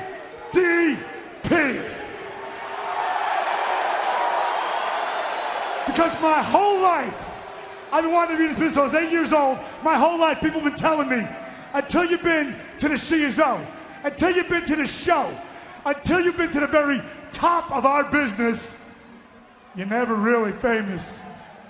So Taker, trust me, I'm using you to get to the top of this business. And you can take it to the bank, whether I gotta buy a ticket or not. I will see you at King of the Ring.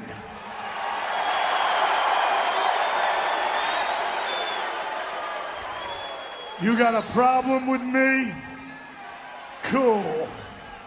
Taker, I'm begging you, make me famous! Good God, Paul. This WCW star has just impacted the entire industry. Big time, the invasion is on, and WCW has made one hell of an impact here on Raw tonight. Well, here comes some security, and the stalker, DDP, leaving right through the crowd. This WCW star has shaken the foundation here. Page says he's going to be at the King of the Ring, and by God, I promise you, so will The Undertaker be, Paul. He will be there. Now, when I try to think back to 2001 and taking in all three of those debuts, I probably popped the most for Booker T, because I wanted to see Booker T in WWE more than anybody else. Diamond Dallas Page as his stalker was a little bit confusing. And yes, DDP's done many interviews over the years that he actually wanted to go a different route. And after you saw King of the Ring that week following him being revealed as a stalker, he got annihilated from Undertaker. So all of that hype to lead to that, it just felt like we were a little bit shortchanged on the whole storyline. Diamond Dallas Page did a phenomenal job trying to make it work. It actually, was fun. And Mike Awesome's was a hell of a lot of fun as well. Seeing him run up the parking area, there's a little turn, a little bend, so you couldn't see him coming from the side. That was a lot of fun as well. And it was just very creative the way they did that. But looking back on it, I could honestly say Booker T I enjoyed the most. Diamond Dallas Page, probably second. After seeing King of the Ring, I would have said third. But Mike Awesome's was fun as well. So there you go. 2002, we have the King of the Ring. Brock Lesnar defeated Rob Van Dam in the finals to win King of the Ring. That entitled him a championship match at SummerSlam. This was the King of the Ring that shortly before Steve Austin walked out, did not want to wrestle the King of the Ring qualifying match against Brock Lesnar on Raw. And you see how close Steve Austin's walkout was to this King of the Ring pay-per-view. So, also in 2002, only lasted 2 days. I think back, seriously, think back to all of the abuse the people in the business have given towards Vince Russo, that he sabotaged WCW. He put them out of business. He didn't have that great of a creative mind. For every 30 good, every thoughts that he made, one would be great. You heard all this nonsensical shit over the years. People in the business want to make those claims. All right, they have a reason to do so. They worked in that industry. They were behind the scenes. They lived through it. We're just fans. All right, we see things on TV. I felt so bad for all those times that he was getting blamed for shit that was happening in TNA that he had nothing to do with. All right, even if he was still working there, he wasn't responsible for every little thing you saw. But when you think back to 2001, WCW had just gone out of business. I was doing hotlines back then. There are articles still from mainstream people online from 2001. And people week after week after week leading up to that would shit on Russo, shit on Bischoff, hated the storylines, hated the creative control that Hogan had and the powers that Nash had and others. There was a lot of bad moments that led up to the demise of WCW. AOL Time Warner merger was the nail in the coffin. And Mish and I, on a recent episode of Breakfast Soup, got into very detailed discussion about that. And there's no disputing it. AOL Time Warner's merger is what put WCW out of business. Okay, you want to look at it in a creative scale, led up to that, of course, but still, I'm not going to get into that whole thing now.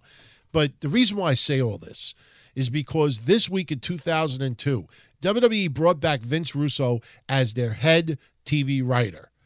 Now, at that time, they had, I think it was Dave Lagana and Paul Heyman that were doing input as well. And him being brought back as head writer lasted 2 days. Now, Vince Russo has done interviews over the years why he felt it lasted such a short period of time. He was actually there for, I think, 3 weeks. But as far as head writer, 2 days. And, there's been stories that he actually wanted the invasion angle to be a little bit different. Some of the things being thrown out there don't sound the greatest. But my point out of all of this is that if Vince Russo sucked so bad in the industry as it appeared in 2001, why would WWE bring him back in 2002? Yes, they realized quickly that they made a mistake. But even the notion of thinking about bringing him back, I don't know. It seems like WWE gets a big-time pass for that. So, yes, I am a supporter of Vince Russo. I've always been. All right. It doesn't mean I don't agree with everything he said. I have disagreed with him in a lot of things over the years. Just a lot of people find it convenient not to bring those up because they want to just, try to make it seem that, I'm a diehard fanboy. You know what I mean? So, but still, this week in 2002, Vince Russo brought back. Why? If he was that bad, why? Now, also, this week in 2002, NWA presented their first ever weekly pay-per-view tapings under the name NWA Total Nonstop Action, NWA TNA. And, you go back and you look at those cards. Ken Shamrock winning the vacated NWA heavyweight title. You look back at, AJ Styles, becoming the X Division championship. America's Most Wanted being introduced to wrestling fans. Some hardcore stuff. On paper, there's a lot of memorable moments for NWA TNA's beginnings. But you also go back and you actually watch and listen to some of the stuff. NWA TNA was pretty distasteful in a lot of ways. All right. Sure, I know a lot of people are going to say, well, the times were different. No, it was only 2002. It's not like it was 80 years ago.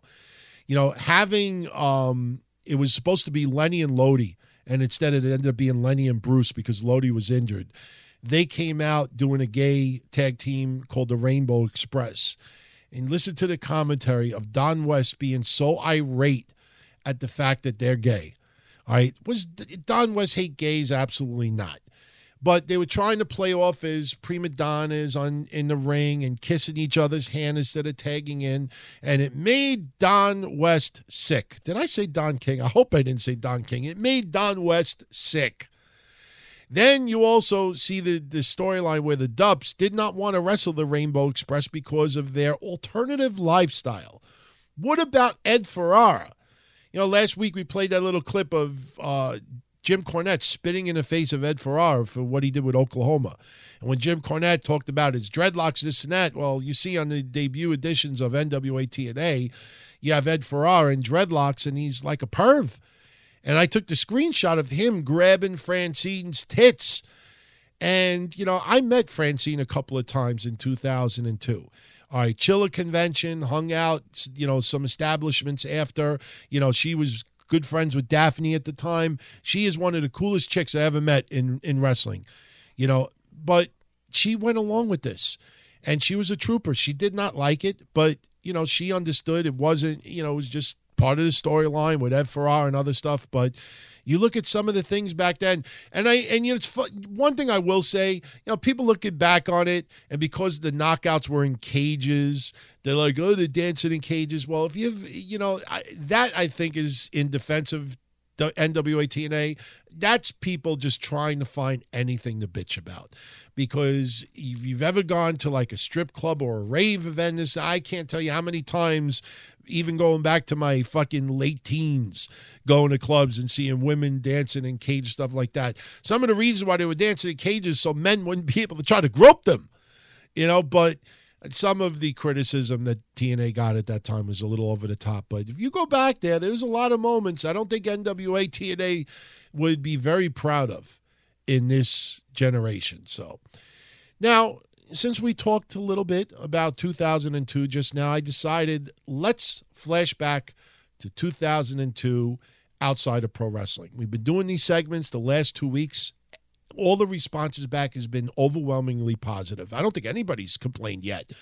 You know what? For those that may not know, or this maybe is the first episode you're tuning in, what I do every week now is I will take a particular year in history and I will highlight what went down for the particular week or the particular month for that respective year. And yes, I got the idea from watching the WWE Network with the old school where you'd watch a house show and then on the bottom they'd show a ticker of things that happened at that time. The only difference is WWE would talk about the whole year. Since I'm in the month of June right now, I'm only talking about June. So we flash back to June 2002.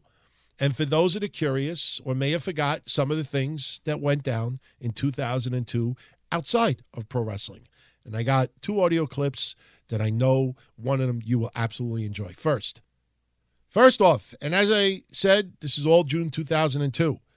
Our vice president at the time, Dick Cheney, serves as our acting president for 2.5 hours while President George W. Bush undergoes a colonoscopy. Canadian singer Avril Lavigne, she comes out with her debut album, Let's Go. The first ever episode of American Idol. The judges at the time, Simon Cowell, Paula Abdul, and Randy Jackson. It premieres on Fox. Paul McCartney gets married to Heather Mills. Charlie Sheen gets married to Denise Richards. The movie The Bourne Identity, starring Matt Damon, hits movie theaters. 2 deaths that are remembered, 2002, June. John Gotti passed away from throat cancer at age 61. And legendary baseball announcer, one of the greatest baseball announcers of all time, Jack Buck, died at age 77. Scotty Bowman retires from the NFL as a coach. I think he had won his 9th Stanley Cup at that time. 102nd Annual U.S. Golf Open. Tiger Woods shoots a .277 to win the whole thing. Phil Mickelson came in second, 3 strokes behind. 101st edition of the Women's French Open. Serena Williams defeats Venus Williams 7-5, 6-3. Boxing.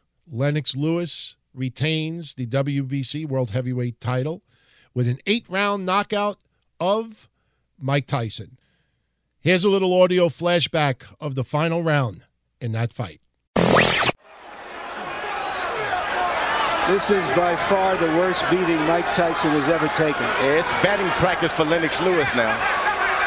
One fastball after another. He hits him and then still leans on him. I don't know why. I wonder what all those people who think of Tyson as the Tyson of 10 and 12 years ago are thinking now as they watch him absorb this punishment almost without any return. They tune in for a fight and they're getting one. This guy's not quitting. He's not doing anything. Look, you understand? Listen to me. You're fighting for the heavyweight championship again. You understand? Not many people can do that. You understand? Now look, I'm not going to sit out there and just let you do this. You understand? You have to throw your punches. You understand? For God's sake, you have 2 hands. You understand? Just let your hands go. Yes, you can. No, let your hands go. Let's hug it up to him. I want your hands to move. You done took this guy's best shot. This guy got nothing for you. The guy you took his best shot. This guy's getting tired. It's time for you to go to work, brother. Come on, man. Go to work. You train hard. George, you called it batting practice. That's what it is. And this is the time maybe your corner should come in and rescue your fighter. It's not going to get any better for him.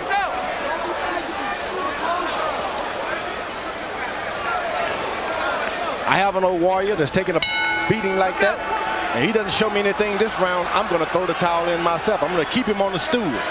Batting practice numbers that Barry Bonds would be impressed with. 31 of 46 for Lennox Lewis in around 67%. Tyson landing just 4 punches, throwing only 17. Tyson told his corner he'd had enough. I believe, George, you're right. He might have been looking to end the fight on his stool.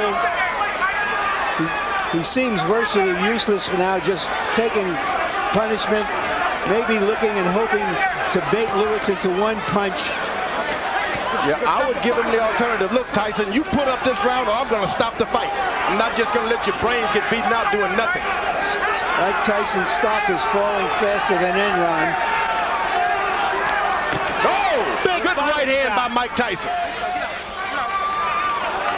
If you don't finish your guy out, that's what you can expect. You're not doing anything to him, so he'll do something to you. There's another good right hand. And I mean, he's aiming to come back on that right hand on top. Tyson knows he needs a knockout to win. He's never had a knockout past the 7th round. Lennox Lewis tripled Mike Tyson with a big uppercut, and Eddie Cotton separates the fighter.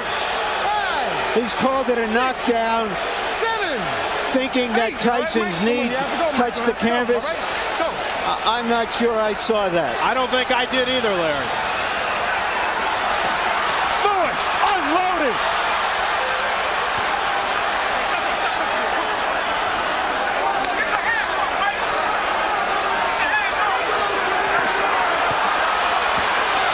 Lennox Lewis trying to finish off Mike Tyson with 1 minute left in the 8th round. Mike Tyson highly motivated to come into this fight, hoping that this fight would redeem not only his career, but his whole life. Oh, he's doing a good job. He's got heart. You can't take that from him. Big right hand from Lewis, and Tyson goes down for the 3rd time in his career. 6, 7, 8, 9. It's over. Lennox Lewis cements his legacy as one of the best heavyweight champions of this era. Nobody should be able, there's no one in the world can take that from Lennox Lewis now. He is no doubt the best heavyweight of all time. What he's done clearly puts him on top of the heap. He fought a virtually perfect fight, George. There's no doubt about it. He did everything. He controlled it from the beginning. He was patient. He never let Tyson get off. Tyson looked old and slow. And you know, George, when you look back at history, at fighters like Tyson, from Dempsey to Marciano to Frazier, all of those fighters retired at the age of 32, and they were near the end of the rope at the age of 30. This type of fighter has to put so much effort into fighting the way he does that it's hard to sustain it. Where the boxer punchers like Joe Louis and Muhammad Ali, even Lennox Lewis, and Larry Holmes, all were able to fight closer to their mid-30s. It doesn't require that kind of maniacal conditioning to fight that fight. And we just saw a masterpiece of a boxer puncher in Lennox Lewis tonight. All I can say is that's right. Wrapping up June 2002, the NBA Finals. The Lakers defeat the Nets 4-0. The MVP of the finals, Shaquille O'Neal. Anybody that's into science, I don't know if you've ever heard the name Kevin Warwick. I've actually been not a fan of his, but I've been enamored by his work for the last 20 years. It was this month, in 2002, that the first ever direct electronic communication experiment between the nervous system of two humans is actually carried out by Mr. Warwick. If you've never heard of him, do some searches on YouTube. You'd be fascinated with the work this man has done. And for those that are curious what the number one song was this time in 2002, it was none other than Vanessa Carlton with her song, 1,000 Miles.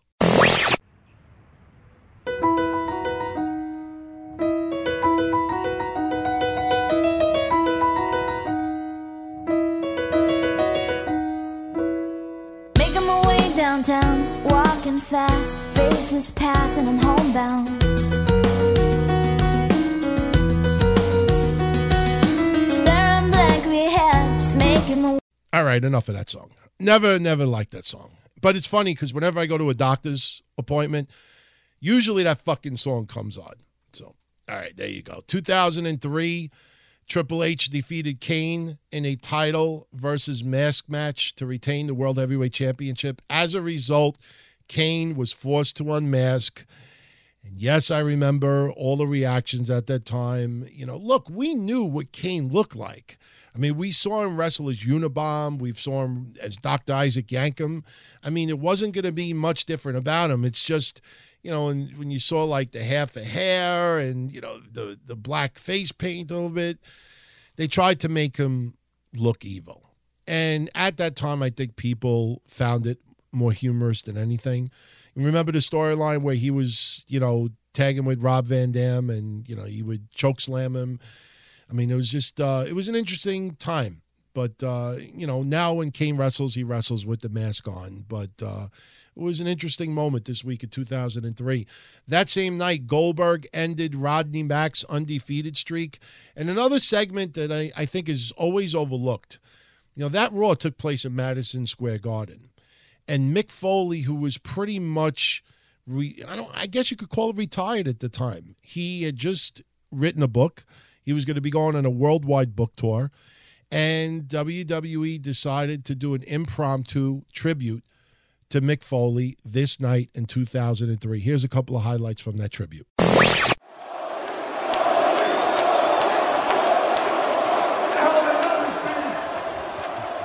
Now, before you get all wound up and uptight, you know, I know you're fixing to go away on a book tour to promote your new book, which I might add, I know is going to be highly successful because you're behind it, and I think you're a genius.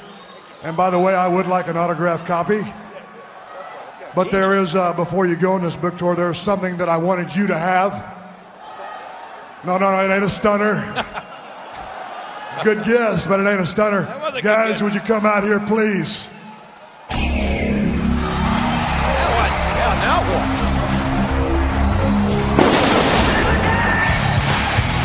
Rob Van Dam. Van Dam carrying something. Look at that. You know what that is? The Dudleys, Tommy Dreamer, Al Snow, led by Rob Van Dam. Look. Now look at that.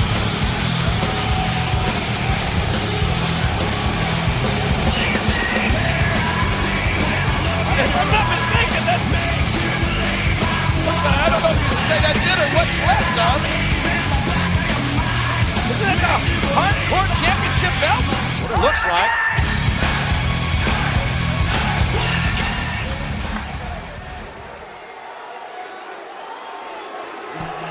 You know what that is, right? The hardcore world championship belt, which you represented like no other human being on this earth. So right now I'm having a hardcore legend ceremony for Mick Foley. In my opinion, the toughest son of a bitch I ever met. So I want to present you with this.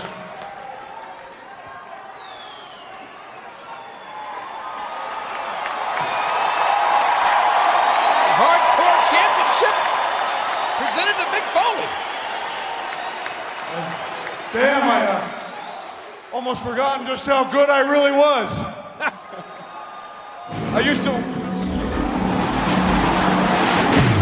what? No chance. That's what in the world? How in the hell? How can even Mr. McMahon? I know who the hell it is. It's who the hell else would it be? Strutting out here like he owns the place. He does own the place. Yeah, he does own the place. Now, how can even Mr. McMahon interrupt this ceremony? He can interrupt anything he wants to. Oh, I know he can. That's his ring. This is his show. Does he own this building? That's the Bret Hart is? No, he doesn't. Oh. He can buy it if he wanted to. Well, he's got the money, but Mr. McMahon doesn't keep his distance. Got no quarrel with you tonight, Austin. Listen. I want to say something to Mick Foley. Uh-oh. Last time, Mick Foley, the very last time I was in your presence, it was on my private plane.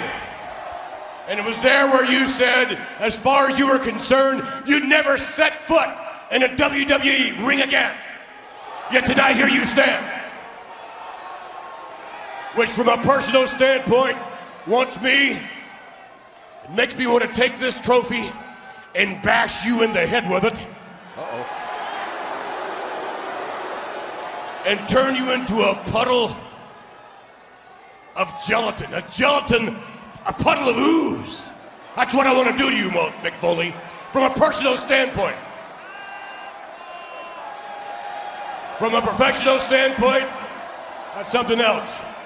One businessman to another one. One businessman to another one. I want to say to you what Stone Cold is thinking. I want to say to you what everybody in this ring, everyone in this arena is thinking. What? I want to say to you, Mick Foley, what everyone all over the world is thinking. For all the wonderful, great moments you gave us all. I want to say the two words everybody's thinking here tonight.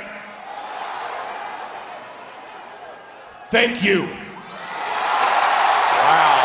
Are you kidding me? I don't believe it. I don't believe this either. No, it's in the business, man. And what a They probably made Vince a lot of money. Oh, no, wait a minute. Let's not push it too far.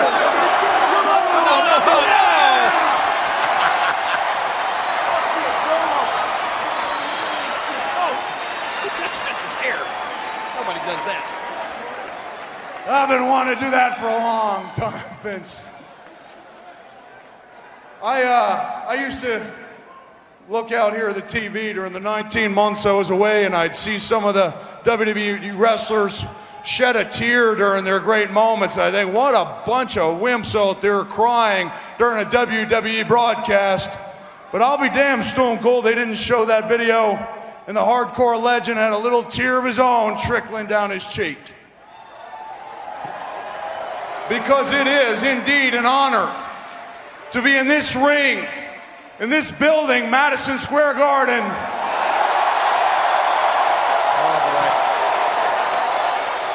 Right here in New York City. He had to go for the cheap pop. The king of those. With so many great performers and Al Snow.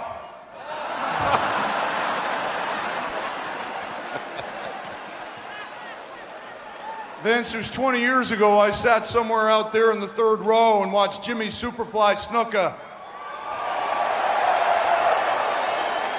leap off the top of a steel cage. When that match was over, that's when I made up my mind that that's what I wanted to do. Wanted to try to give the fans the same type of thrills that the Superfly had given me. And I'm going to go out on a limb right here and say that I think I did that. Himself on the back now. Now, kid, when you gave me a ring and I stepped into that ring, I kind of thought that at least some of the fans would remember who I was. I kind of hoped that some of the fans might even chant my name. Oh, boy. He's doing it again. That's what I was hoping for. But I wasn't prepared for how I felt when I opened up those doors and walked back into a WWE arena.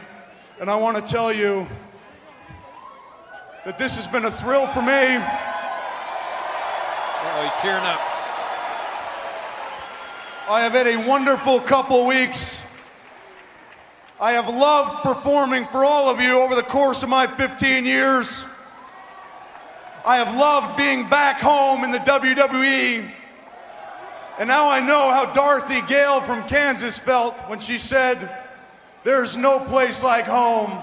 There's no place like home. There's no place like home." Hell, Vince, with a couple of huge, glaring, cavernous exceptions, I've even loved working for you. And I'd like to think that when my time comes again, when a phone call comes my way, that I'll be welcomed back inside a WWE ring. There's one final thought, and that is, like Stone Cold said, I've got a book coming out. I'm very proud of it. I hope some of you will take a look at it. I think you'll like it. Now a book and I club. thought it'd be appropriate as I left to go on this book tour if I tried to quote some famous poet, author, or philosopher. So I came up with Frosty the Snowman. Oh my gosh. Who said, and I quote, "I'll say goodbye, but don't you cry. I'll be back again someday." Thank you very much. Oh man. Well, click your heels together and hit the yellow brick road. What a legend. There'll never be another man to lace his boots quite like Mick Foley in our lifetime. I still can't believe he hugged Vince McMahon. A hardcore legend being honored tonight by Stone Cold Steve Austin and Mick Foley's peers. And let me tell you, folks, by God, it just could not have happened to a nicer guy. Mrs. Foley's baby boy has come home. Now, at the time, Vince McMahon is, playing a big-time heel, What I didn't share was in the back, you had Mick Foley autographing a book for someone. I don't remember who it was.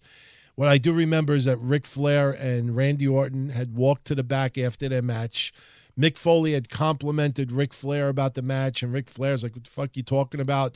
They proceed to beat the shit out of Mick Foley. And just as Mick Foley would probably always want it, done that way, Randy Orton is beating him up, throws him down a flight of stairs, and Mick Foley is quote-unquote laid out at the bottom of the stairs. Vince McMahon shows up, and he's, looking, saying he needs help. And, in the spur of the moment, we just had that segment, they're paying tribute to Foley, that, maybe Vince has a little soft heart, but then he decides the help he needs is a janitor to get rid of the garbage, which was Mick Foley. 2004, got to share this little story. You'll probably get a kick out of it. It's a personal story that involved me, Bam Bam Bigelow, and a very shady promoter. Any regular listener knows my involvement when XPW was here on the Northeast in Philadelphia. I used to do all the bus trips. I used to handle a lot of getting people to the shows, publicity. Sometimes I would actually drive to Philadelphia with this guy Slash. And, I call him a promoter. He wasn't a promoter for XPW. He did his own lucha shit later on, which everything backfired in his face. He lost his shirt, which I'm still happy to this day. It's almost orgasmic to hear the failure that took place. It's one of the greatest feelings I've ever gotten doing hotlines or podcasts, and I'll tell that story in a moment. But, at that time, in 2004, XPW was done. But in 2002, when I was pushing all the bus trips, and I have talked in the past, and nobody's disputed it, people have admitted it, over half the crowds that were in the ECW arena for those XPW shows were because of my bus trips. I used to sell out 3, 4, 5 bus trips at one point, getting people to go to Philly for XPW. And in one particular bus trip, this was the infamous night where they were going to have 2 events back-to-back, and they were fearing a major, major snowstorm, and they decided to cancel the second event. Well, check this out. In 2002, I'm in Philly. I'm ringside doing the timekeeping for XPW, and there's fears that they're going to have a major snowstorm the following day. So now I have a bus trip set up, and at that time it was either 3 or 4 buses already paid for, reserved, done. Fans were going to be, showing up at the bus trip locations the following morning, Saturday morning, to go to XPW. So now I'm at the XPW event Friday, and long story short, I'm asking this guy Slash, a few other people, look, is the show on for Saturday? If it's going to cancel, I have to get in touch with the bus companies. I have to somehow get in touch with the fans. I'm in Philly. I'm doing timekeeping. I'm sitting ringside live in an event.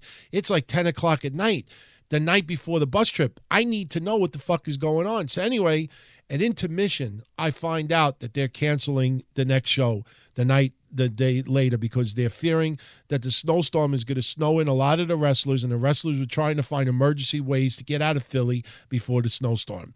Even though the weather forecast said that the snow wouldn't hit until probably Sunday, or late Saturday night. So now here I am at intermission. I'm like, what the fuck am I going to do? There are fans that are going to be at, the city. They're going to be in Queens waiting for buses. What do I do?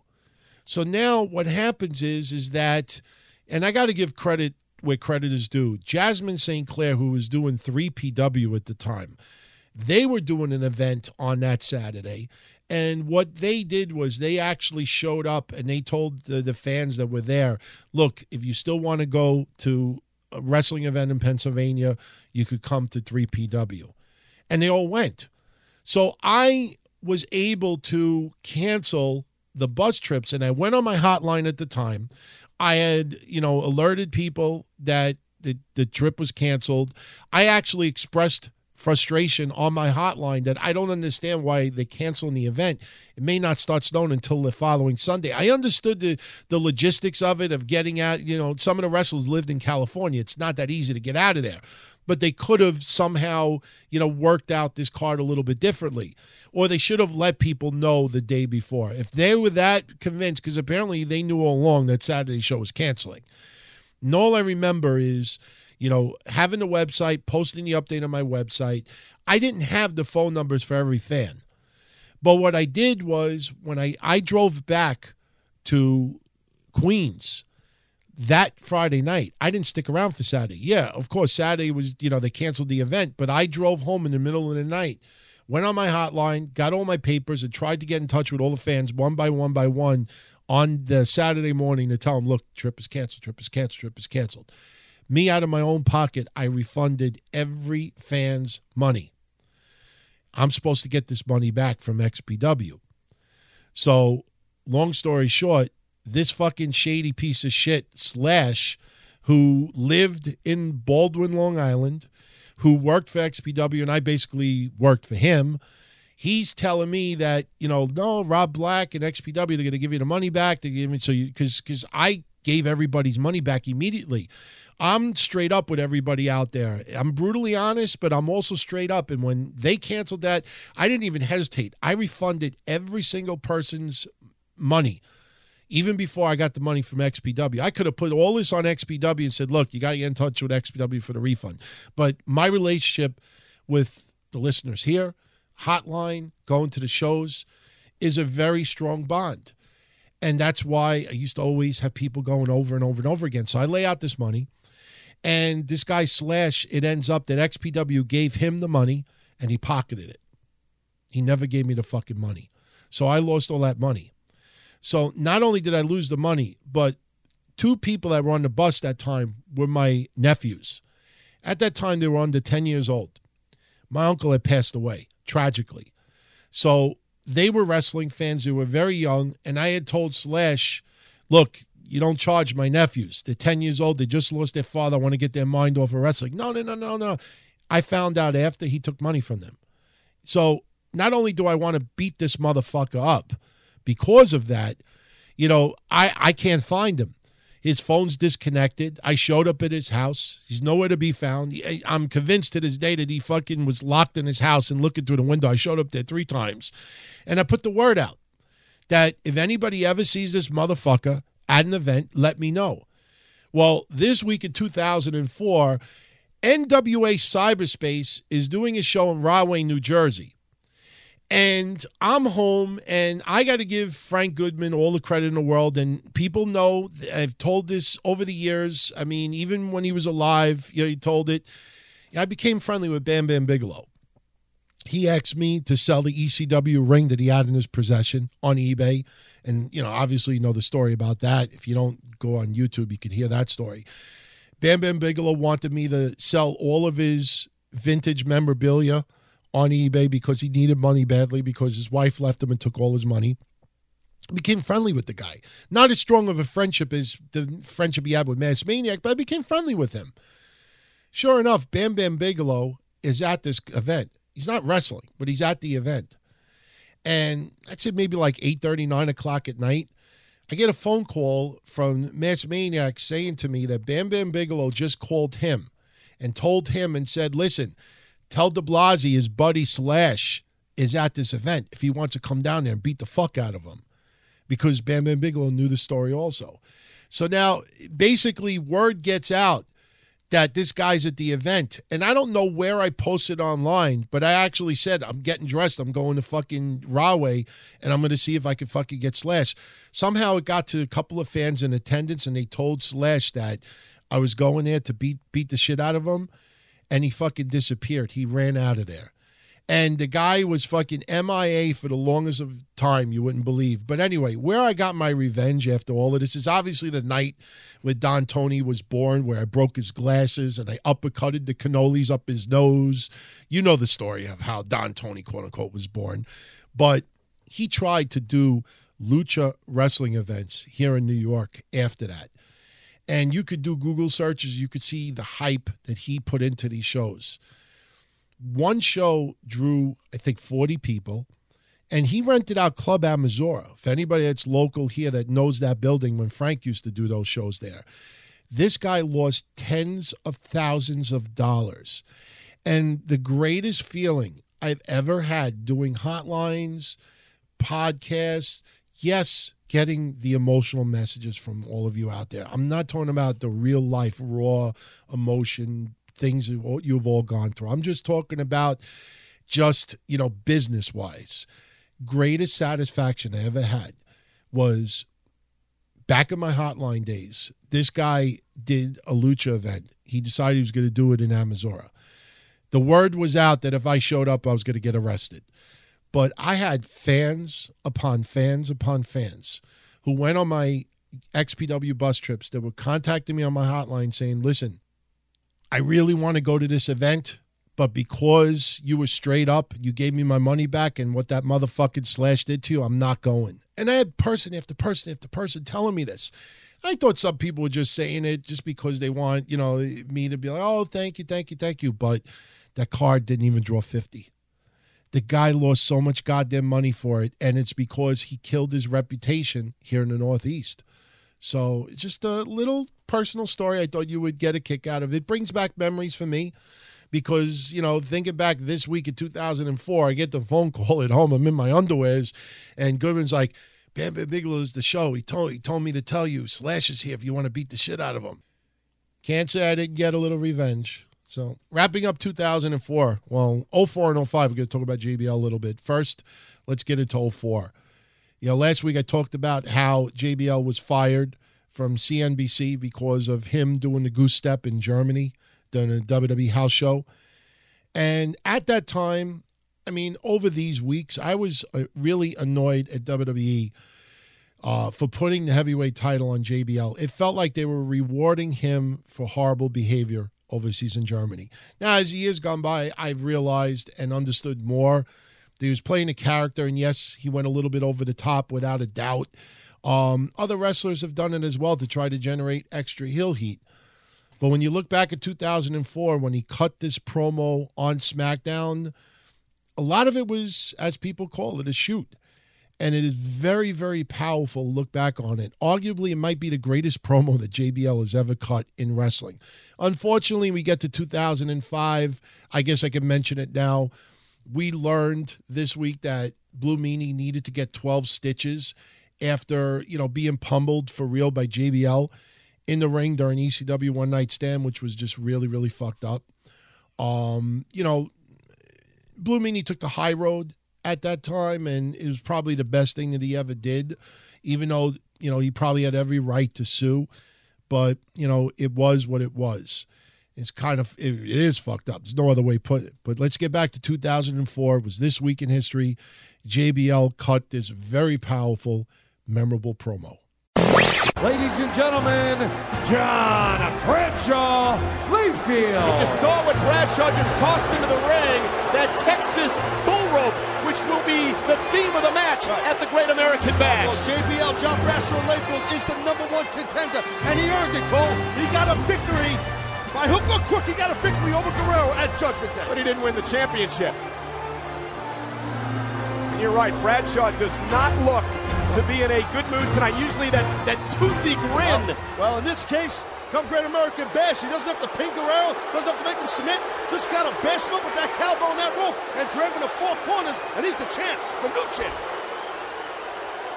Most of you people are extremely happy that I just had one hell of a week.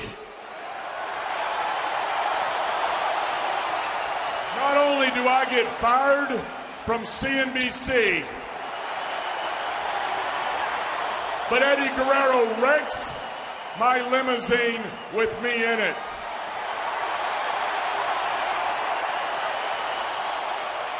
And with Ronald Reagan, one of our greatest presidents ever, passing away last week, all the media wants to talk about is me. You people in our media in America are what is exactly wrong with America. Americans are what's wrong with America. You people want me to fail for one reason. Shut up, I'm talking.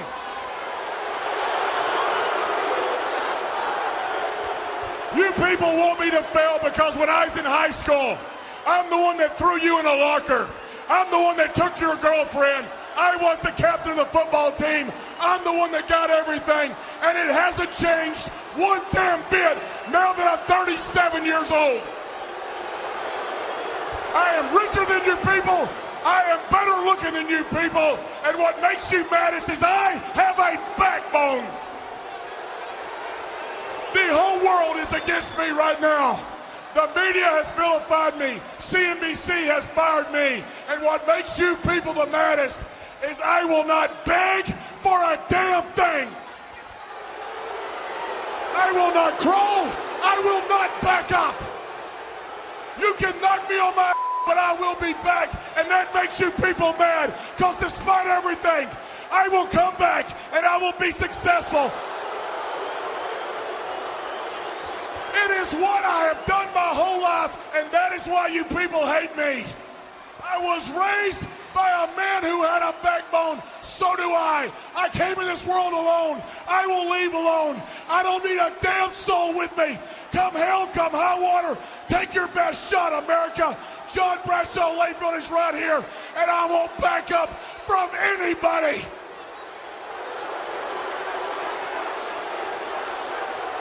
And if you don't like it, you can go to hell. A year and a half ago, I was a guest of the United States Army in Kandahar, Afghanistan. Where were you? Where were you? Where was our media? You weren't there, were you? I am an American. The night before, a soldier got killed in a firefight.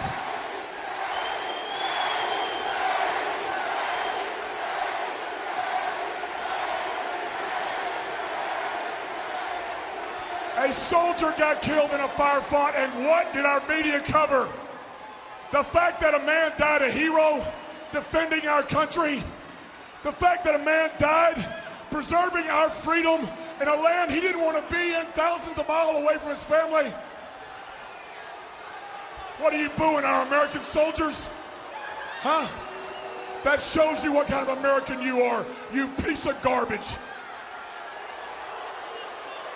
Our American media covered one thing that week, and that was the fact that Sean Penn was in Baghdad as a guest of Saddam Hussein's regime in support of Iraq, and they cast it in a positive light. That is the media that guides you like the mindless zombies that you are. Oh, I've been to Iraq now, but I went as a guest of the United States government in support of our troops. Calling me anything but a great American is like calling Mother Teresa a prostitute.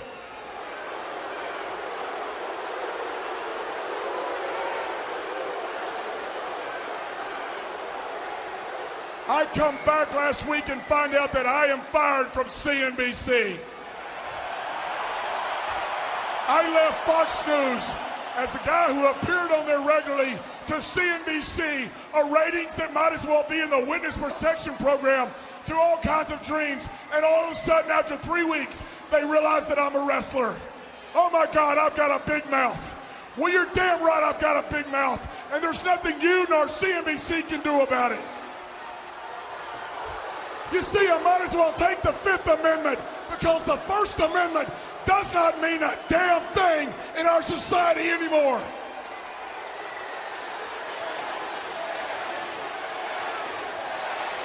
You see, everybody loves free speech until you use free speech. I wondered why you people hated me. Well, now I know. Because I expose you for what you are. I am strong. Therefore, you are exposed for the fact that you are weak. I am driven, and that exposes the fact that you are lazy, complacent, and take jobs you do not like because you don't have the guts to speak up. I have a backbone, and that makes you mad. People like me are the ones that founded America. Put that foreign flag down, son. You're in America. Our founding fathers are rolling over in their grave right now at the pathetic example of Americans that you people have become. I am a window, a mirror that makes you look into your own souls, and you don't like what you see. You hate me because I reveal what you are. Well, at the Great American Bash, I'm going to go one step further. I am going to become WWE champion for one reason, and that is to shove it down your throats. Eddie Guerrero, this is past personal. Do you even know what a bull rope match is? There is a reason they don't do bull rope matches anymore. Blood is gonna flow like a river. This will make Judgment Day look like a cartoon. Eddie Guerrero, you have come to represent everything I hate about America. Eddie Guerrero, you personify what I abhor. These people like Eddie Guerrero because Eddie Guerrero asked nothing of them. I condemn, listen to me, I condemn you people for your lazy and pathetic lives. You are underachievers, and I say you are wrong, and you hate me because of it. Well, Eddie, if I have to destroy myself to destroy you, then by God in heaven, by everything holy, that is what I will do. Because I don't care if it's you people, I don't care if it's CNBC, I don't care if it's our liberal media, and I damn sure don't care if it's you, Eddie Guerrero. Nobody can stop me from becoming WWE champion and taking my date with destiny. We shoot ahead again to 2005. Samoa Joe makes his TNA debut. He debuts at TNA Slammiversary and defeats Sanjay Dutt. Main event from that night, Raven winning the NWA World Heavyweight title in a King of the Mountain match against Sean Waltman, Monty Brown, AJ Styles, and Abyss. That same week on Monday Night Raw, another wedding gone horribly wrong. How many of you remember this?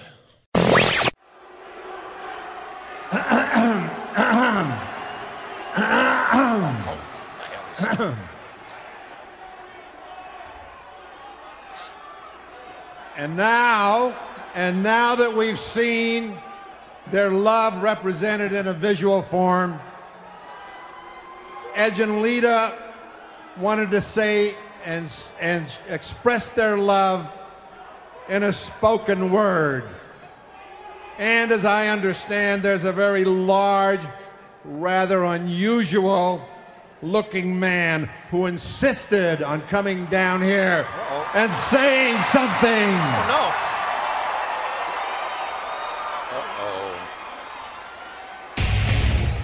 It wasn't my fault.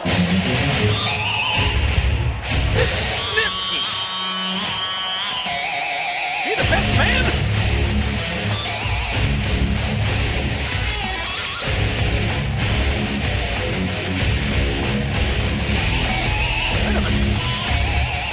Look at Edge and Lita knew Snitsky were coming out. Edge and Lita, as a gift to you on your special day, I wrote a special passage, and I entitle it, "It's Not My Fault."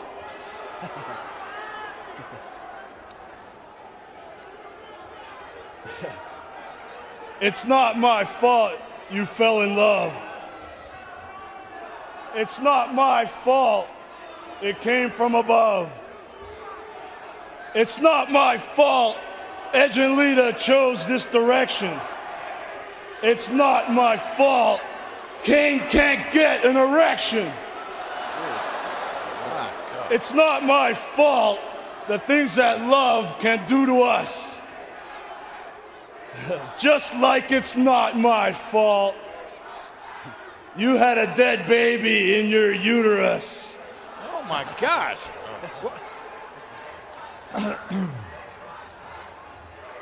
That was very nice. But it's now time for Edge and Lita to proclaim their love and commitment to each other. Do you have the rings? Very good.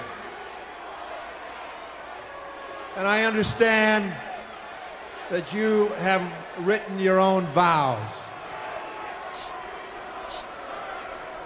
Then Edge, place the ring on Lita's finger and proceed with your vows. Lita, everyone knows me as Money in the Bank. And now you also know me as Money in the Sack. and I know you've had some rough times because of a bald, sweaty, 7-foot monster. But tonight when the Padre says, "Do you take this man?" you'll be marrying a man and not a monster. Not a 7-foot, sweaty, sexually incompetent freak. Okay. Lita, please place the ring on Edge's finger and proceed with your vows.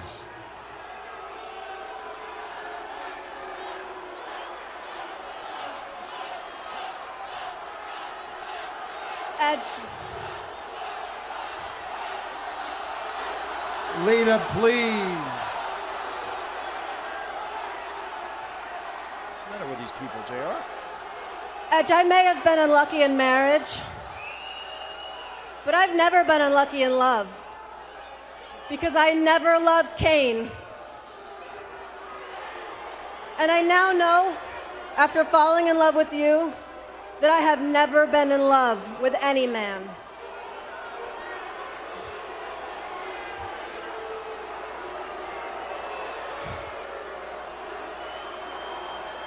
She's choking up. I don't blame her. I don't care what these people say.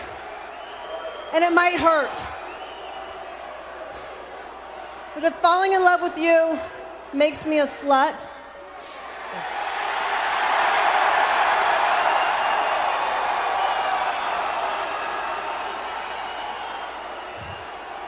well, then I'm proud. I am proud to be the slut of the century. Oh, my. I told you this is going to be different. Some beautiful vows. I don't know what to say. I don't know what to say. If there's anybody here that feels these two should not be joined in holy matrimony, then let them speak now, or forever hold your peace.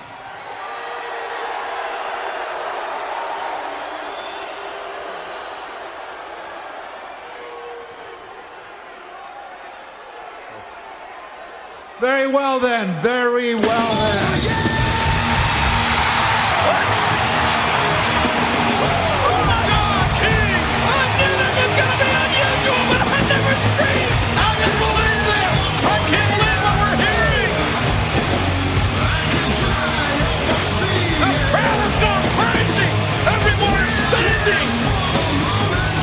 Except Lita, she's about to faint!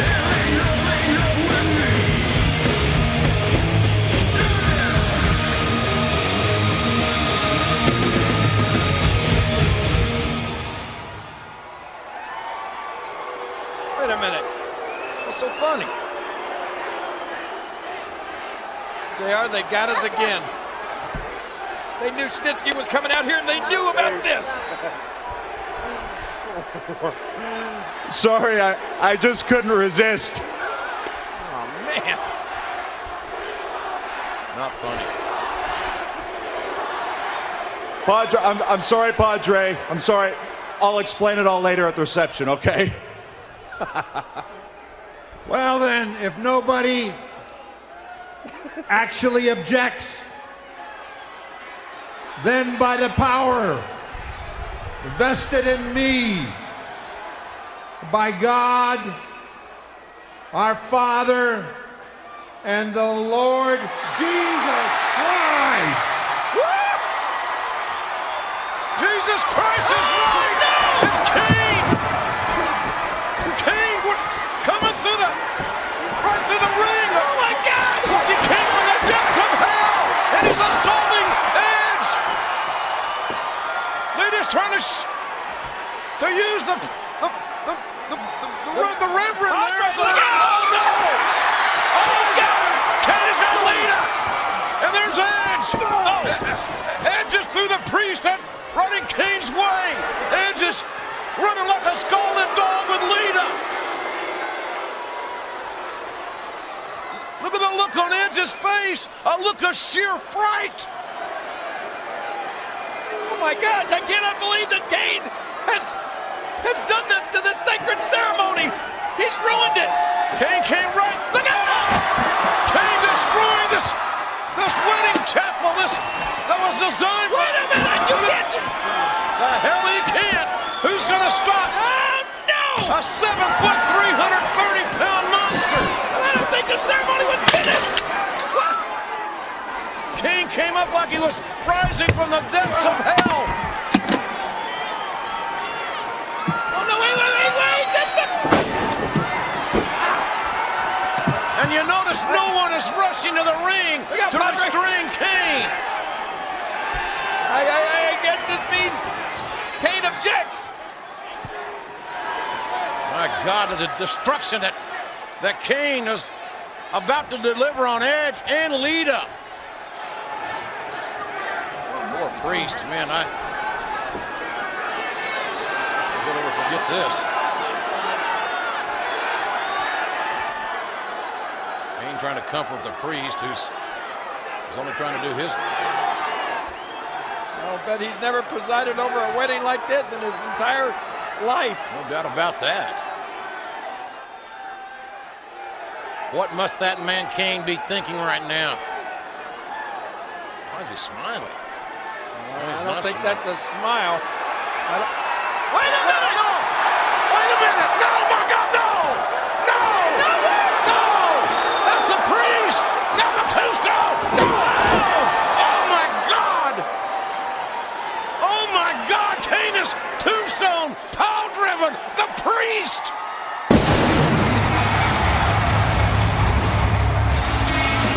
The gates of hell have been opened! Well, JR, there's only 2 times in life that they pronounce you anything.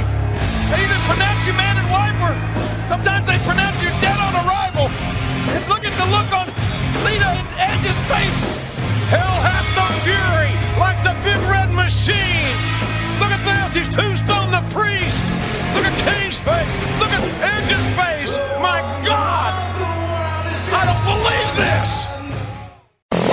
Looking back at WWE weddings, I know a lot of you out there would say, oh, the Stephanie nip slip. No, my favorite moment, I think, ever was the disguise that they put on Eric Bischoff when he was the priest. Fucking pop for that.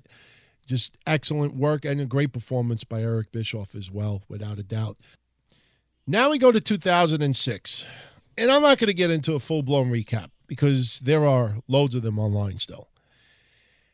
WWE, keep in mind that last week was the debut of their version of ECW on Sci-Fi. And as much as I loved seeing my good friend who's no longer with us, Timmy Arson, as a zombie, the overall product was less to be desired. And it was only a week later that WWE thought that they can pull off a good house show for ECW in Philly. So us, DOI, a lot of us, we decided we were going to make the trek and go. So WWE has their ECW event in Philly. Paul Heyman was there.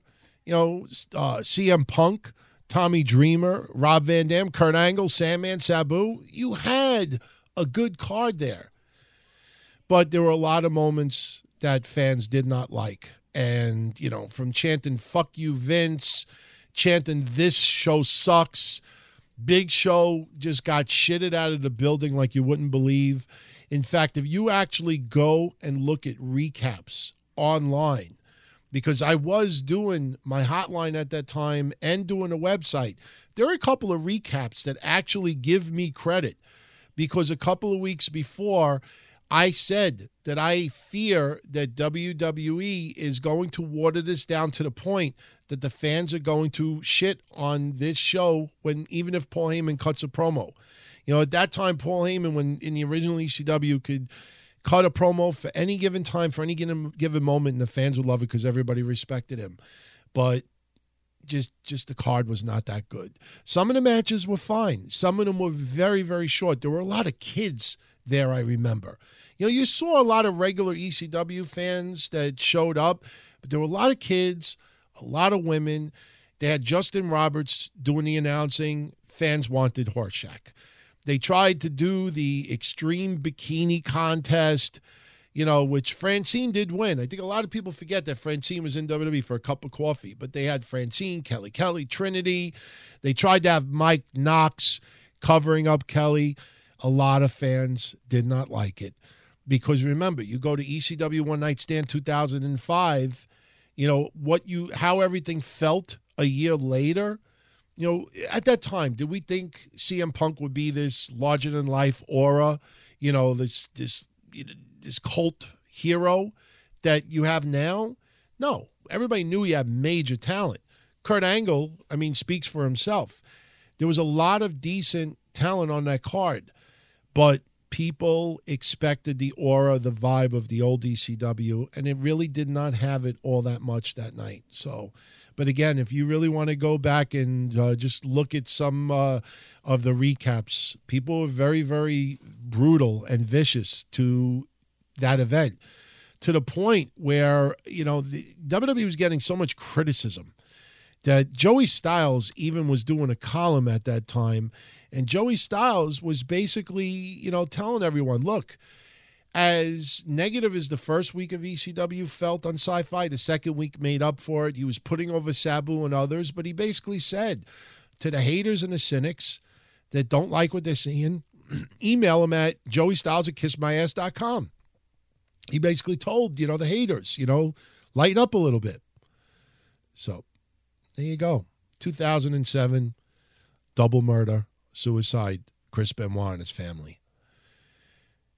There's no reason, me whatsoever, to give you recaps and what happened and this and that. I have read through days of amounts of content over the years. You know, reading the original text messages, reading police reports, listening to interviews, and just everything that went down. I mean, it's surreal. You know, I continue to do a podcast every Monday night live at 11:15 p.m. Eastern Standard. Been doing it since 2003. Before that, did hotlines from 1997 on. So I know there's a lot of people out there that do podcasts and do blogs or whatever they do, fucking Snapchats or whatever, right after Raw on Monday nights. And I understand it.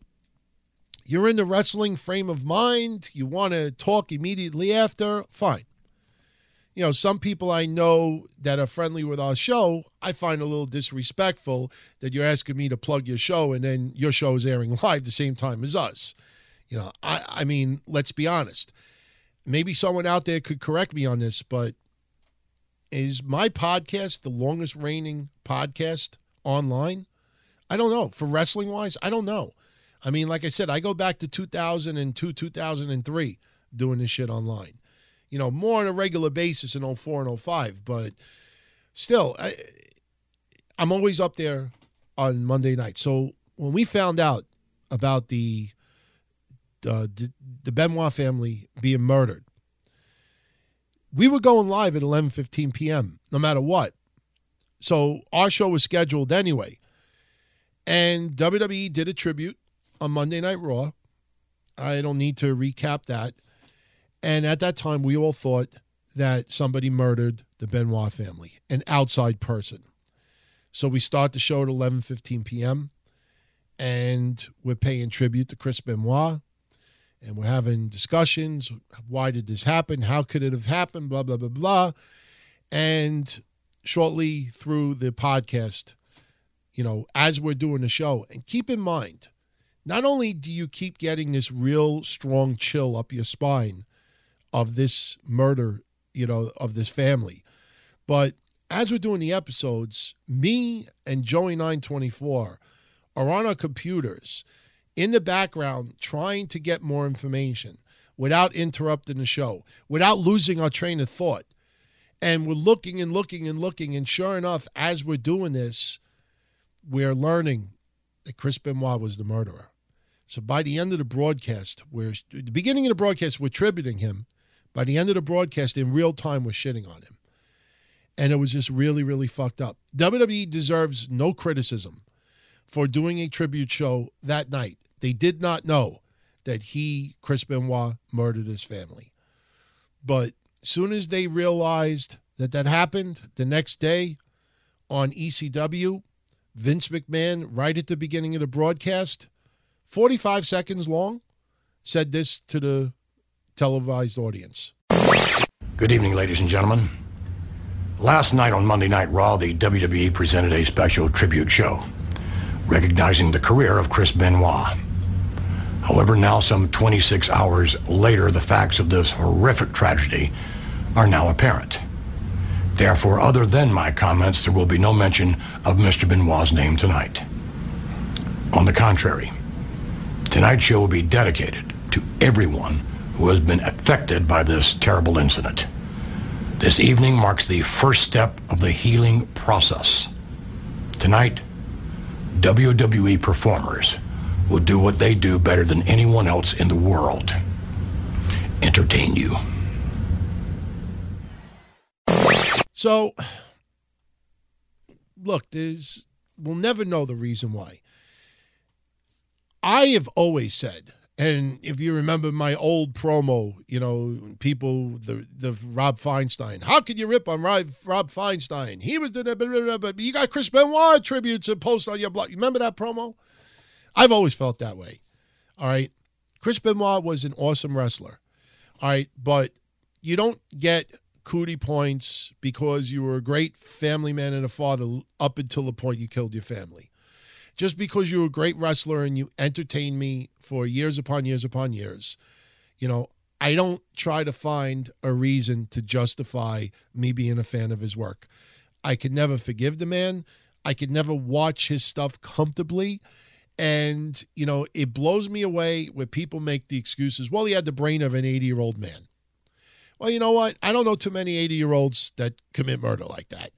Oh, he didn't know what he was doing. He was on TV, wrestling capacity. I mean, it's just, stop making excuses. We're not physicians. We're not psychologists. We don't know what was in his brain. All right, we don't know what led up to it. We don't know. I mean, people could speculate. You have every right to share an opinion. But when I see people telling me it as if it's fact, well, he had the brain. He was going to die in 3 months anyway. And no, you don't know shit.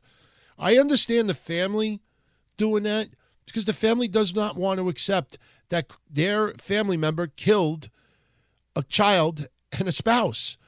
I totally understand it. I do not have any issues with any family member that's trying to find some type of logical explanation as to why things would happen. Things happened. Imagine living the rest of your life knowing that, a loved one murdered their family. I can only imagine what that could feel like. But as far as fans doing that, you'll never, ever get any acknowledgement from me. So I'll leave it at that. But I have listened to hundreds of hours of interviews over the years, read countless articles, and I wanted to share some audio that maybe you may not have heard in its entirety before. I found an interview that Vince McMahon did right after the murders. And it's an interview that I honestly think almost everybody out there has never heard before. And yes, there were a lot of questions unanswered at that time, but the interview runs 10 minutes. I was fascinated how long it went, but I thought you would find it very, very interesting. And then after that, I want to get into New Jack's views of the Benoit double murder-suicide. Because like I said, every wrestler alive and now deceased have talked about this tragedy. So I tried to find something a little bit different that you may not have heard before. And what New Jack said I thought was so raw, so real, and so powerful. But first, here is Vince McMahon interviewed immediately after the Benoit murders. And now to the murder-suicide involving pro wrestler Chris Benoit. Speculation is running wild. Did steroids play a role, or is there another explanation? We have an exclusive interview with WWE Chairman Vince McMahon in just a moment. But first, an update on the story from NBC's Mike Betcher. Chris Benoit's home sits empty. Police and the curious are gone, but the mystery remains. The greatest of all time. Why did the famous professional wrestler methodically, over the course of a weekend, strangle his wife, suffocate his 7-year-old son, then hang himself? Anabolic steroids are one focus of the investigation, a controversial muscle-building substance found at the murder scene. There were a lot of prescription medication. Depression, paranoia, and violent outbursts known as roid rage are linked with steroid use. It's going to make you a little more aggressive. Lex Luger, a former wrestling colleague of Benoit who says alcohol and steroids nearly destroyed his own life, suspects a link. Obviously, they were his home. Let's face it, there's a pretty good chance he was on them. In 2003, Nancy Benoit filed for divorce and requested court-ordered protection from her husband, Chris. She later withdrew the divorce petition, but court records indicate she was scared by her husband's behavior. Nancy, at that time, felt that she wanted a divorce from Chris, also felt, apparently, from the filing of the temporary protective order, that she was in some sort of a danger from him. Benoit going to the top rope. His friends say Chris Benoit was a gentle strongman who knew the dangers of steroid use. His fellow wrestler and close friend Eddie Guerrero died in 2005 from heart failure linked to steroid use. In 2003, Kurt Hennig, known on the wrestling circuit as Mr. Perfect, died from a drug overdose. Hennig's father blamed steroids and painkillers for his son's death. World Wrestling Entertainment, Benoit's employer, says it's wrong to speculate that steroid use was responsible for this tragedy. The WWE says it tested Benoit for steroid use in April and the results were negative. Now, police must wait weeks for toxicology reports to determine if steroids were in the blood of the man known as the Canadian Crippler. Mike Betcher, NBC News, Atlanta. And WWE Chairman Vince McMahon is here for an exclusive interview. Good morning to you, Mr. McMahon. Good morning.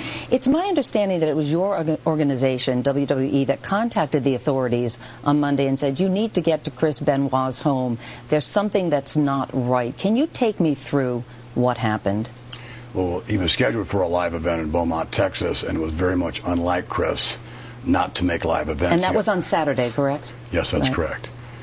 And from there, our office contacted Chris to try and rearrange flights and things of that nature so that he would come in on Sunday for the pay-per-view, and actually late that Saturday night into the pay-per-view in Texas. And that was the last we heard of him. The flight was changed, and obviously when he didn't show up on Sunday, we knew that there was something drastically wrong, because his M.O. was definitely to make all of his engagements. He was a consummate professional from a business standpoint.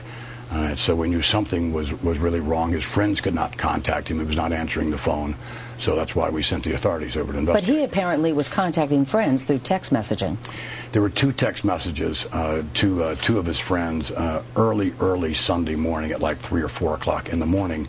They were very strange, hence another reason to contact the authorities. But it was things of like the side doors open, things of that nature, and the dogs are corralled in the pool. It was very strange. Were you the one who personally contacted the police? What was your involvement? No, my involvement was overseeing and just wondering what was going on. Let's get to the bottom of it.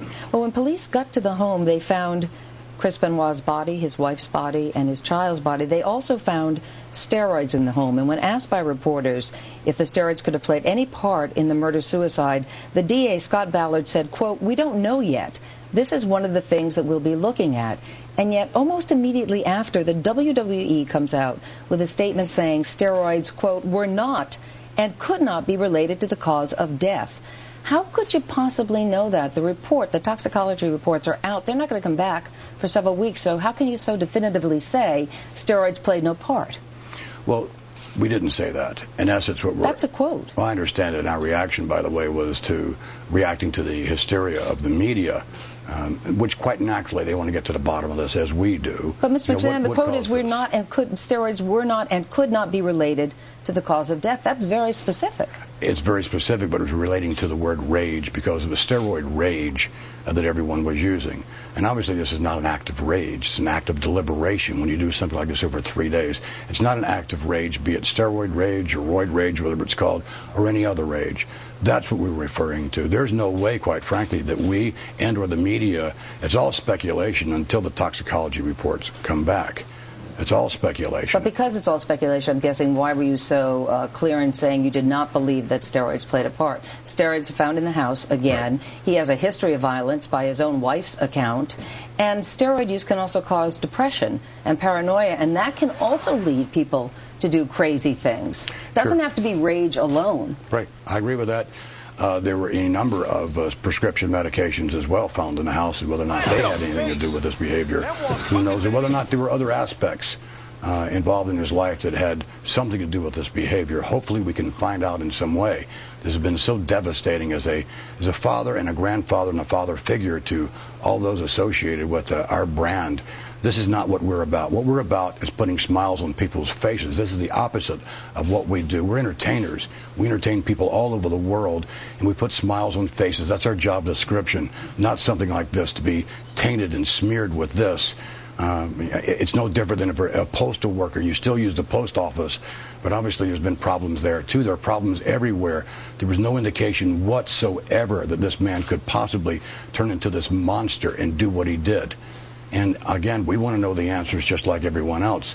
Steroids may or may not had something to do with this. Other prescription drugs, other pressures in terms of his son and his wife. I don't know, and some of this perhaps we'll never know.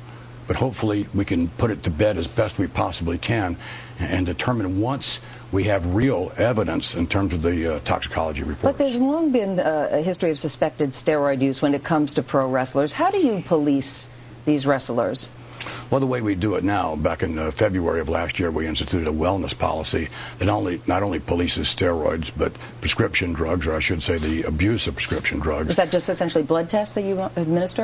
Or? No, it's urine test, blood test, things of that nature to determine all these factors, as well as we instituted as well a cardiovascular aspect in terms of heart disease or heart failure. So it's a very comprehensive test. It was put into place back in February. And the last test that Chris Benoit took of a random nature was in April, which he was totally negative. That doesn't mean that he wasn't taking prescription medication and perhaps even steroids when this happened. We don't know. Whether or not that had an adverse effect on his behavior is going to be determined by people far more important than I am. And you talk about your business being tainted. At the same time, it seems like early death is almost an occupational hazard when it comes to pro wrestling. 60 wrestlers under the age of 65 have died since 1985, some because of steroid use or suspected steroid use. You have wrestlers being interviewed who talk about being addicted to painkillers and alcohol. You make tons of money off these people. What is your responsibility to them, and not just to them, but to their families? It's not just Chris Benoit who's dead. No. It's his wife, and it's a 7-year-old child. No question about that. We've had 5 individuals during the course of, since we've been in business, who passed away that were under contract to us. I can't speak to all the rest of these individuals you're making reference to, and don't even know if that's true, nor do you. But aside from that, we've had 5 under our watch. It's disingenuous to say that you don't believe that there is suspected steroid use within the wrestling community. No, I didn't. Did you hear me say that, Meredith? Well, what are you saying then, sir? I didn't say that. I'm not sure I understand what you're saying. What I'm saying is that of these individuals and this number you're throwing out, I can only speak to 5 individuals who have passed away who were under contract to us. One was Chris Benoit by suicide, another was an accident with Owen Hart, and 3 of heart failure. I can only speak to those 5. If it turns out, Mr. McMahon, that Chris, there were steroids in his system at the time that this happened, what impact do you believe that will have on not just pro wrestling, but on you and your reputation as well? Well, again, I can only speak to our wellness program and how effective that is. And if you could interview our performers, and athletes, they would certainly tell you how effective the program really is. So I think all we can do is do the very best we can as anyone else and establish this wellness program, which we have, that hopefully will ensure as best as possible the health and physical and mental well-being of our performers. But will it change at all your policing of these performers, if it's determined that indeed there were steroids in his system? Given the magnitude here, again, not just Chris is dead, his wife is dead, his child is dead. Look, this is an horrific tragedy. It happened in pro wrestling. I think there's a rush to judgment here, as to what caused this. There's almost a hysteria around this. And you can point... Unjustified, you think? I don't know whether it was justified or not, Meredith. And you know what? We really won't know until we get the toxicology reports back. And once you get those back, those are real facts. There are other things. We're not trying to hide from the fact that we are who we are, or that Benoit was a part of our organization. Unfortunately, he was. There was no way of telling this man was a monster. No way of knowing that whatsoever. He was a mild-mannered individual. And in any way does pro wrestling contribute to the creation of monsters? Absolutely not. Everyone that's in this organization, to my knowledge, is well-adjusted, family people. No, they go to work like everybody else, except their definition of what their job is to put a smile on somebody's face. They're performers, and they do their jobs very, very well. And it's important that our organization continue to do that for the whole world of our fans, is to move on for this as best we possibly can, notwithstanding a devastating tragedy we all are feeling, and to try and get back to work and try and do our jobs. Mr. McMahon, we greatly appreciate you being with us this morning. I appreciate the opportunity. Thank you, Meredith. So much. Okay. I had some bitches in my day that I wanted to choke the fucking shit out of. And eventually, I ended up leaving the motherfuckers to keep from being on some bullshit like that. Homie, we don't know. Y'all know. We don't know. I ain't got nothing but respect for you. Let me tell you something. We don't know what button she pushed. Nancy was a goddamn friend of mine. Alright? She was a friend of mine. And I worked with her and Chris at the same time. She was more of a friend of mine than that motherfucker was. And I don't give a fuck what she did. I don't give a fuck what she said. She didn't justify, what he did to her didn't justify. I don't give a fuck what it was. If she was off into some S&M shit, trust me, it didn't just start that motherfucking night and it ended that motherfucking night. That motherfucking Chris was off onto some mental shit all by himself. Fuck steroids, because somebody in this room done steroids before. Oh, I didn't. And not just me. And you know what? I ain't been convicted of choking no hoe and killing her and killing a fucking kid. No, the kid didn't deserve to get killed, and she didn't deserve to get killed either. Because first of all, you look at him. If the bitch mouth is that big and you can't take it, then bitch, go on get the fuck on. If you got to smack the bitch upside the head, smack the bitch upside the head and go on get the fuck on. But it took a motherfucking straight 100% uncut fucking coward to do what that motherfucking did. And his motherfuckers just keep coming out to this day talking about what kind of a guy he was. He was a good guy. My dick. When you choke a kid life out his motherfucking body and this kid got your posters up on his wall and then got your action figures up in your belt, and then your wife is dependent on you to take care of them and to provide for him, even though she might have a big ass motherfucking mouth, it ain't a motherfucking thing that can justify you choking the life out that bitch and then shooting your kid up with motherfucking Xanax and killing him too. I don't give a fuck. And till death do us apart ain't nothing but some shit that somebody motherfucking wrote in a goddamn book on a motherfucking piece of paper. If you can't take what the bitch is doing, if a smack don't goddamn do it, then leave that motherfucking bitch. And then his daddy comes on TV and tries to justify by saying, oh, he did the ECW and that wasn't nothing but garbage wrestling because he got hit upside the head. I'll show you 10 tapes of Chris get hit upside the head. I'll show you 10 tapes of Chris putting his motherfucking hand in the way and his hand taking a shot. That motherfucker didn't never get no fucking chair shot to his fucking head crack. God damn it. He ain't never get hurt to that motherfucking level. I cracked my motherfucking skull and had shit coming out my nose, my ears, and my fucking mouth. Didn't know who I was for goddamn 4 or 5 months, and it ain't none of my kids are still living to this motherfucking day. So you know what? The day that he killed both of them, all the goddamn credits to him good goes out the motherfucking window. Chris Benoit, I hope your motherfucking ass, if there is a heaven or a hell, I hope you go to hell and catch the fuck on fire for eternity, motherfucker, because it ain't a motherfucking thing. And for all the motherfuckers trying to cover up for you and justify for you, fuck you and fuck them too. And for motherfuckers with Vince, like Vince, that done tried to make excuses for you, fuck that motherfucker too. I'm sorry. I done seen the shit as a kid growing up with my mom and my fucking daddy, and fuck that bullshit. I don't give a fuck.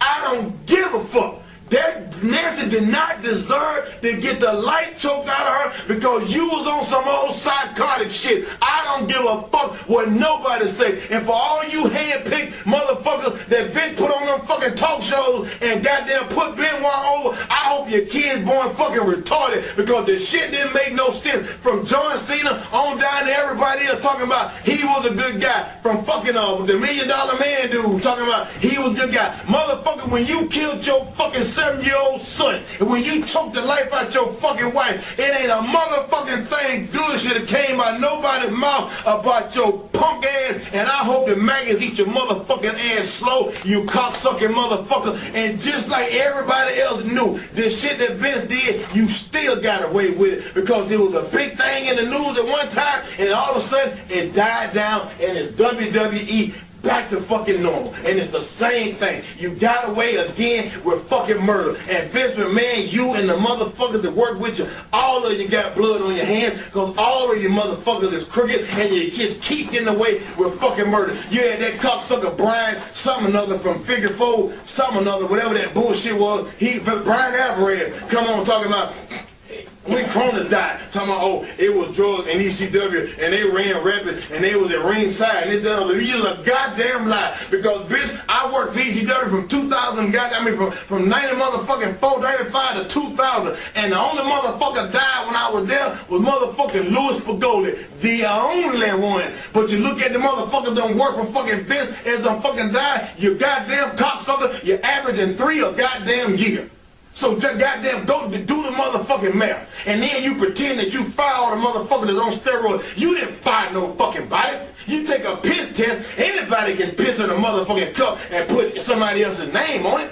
That ain't a motherfucking test. That ain't a drug test. That's bullshit. You got people working in your fucking office that their job is to do office work and stay fucking clean. So Tess can goddamn piss goddamn clean. And trust me, when you gave Tess his name, you didn't get that motherfucker's name called Tess because he made good grades in fucking high school, motherfucker. He was a goddamn steroid freak, and you fucking know it. Your ass done got away with murder, and you gonna have to answer to some fucking body somewhere one motherfucking day. You gonna have to. And I don't give a fuck what none of y'all say, but you look at your fucking track record, and you stand there, you pretend like you fired by it. You didn't fire nobody. You paid off some contracts. You sent some people home early. You paid their contract up, and you was like, instead of you, I'm not gonna renew your shit any fucking way. So here you go. I need to let some of y'all fucking go. Here you go. Oh, by the way, y'all get sent home with pay.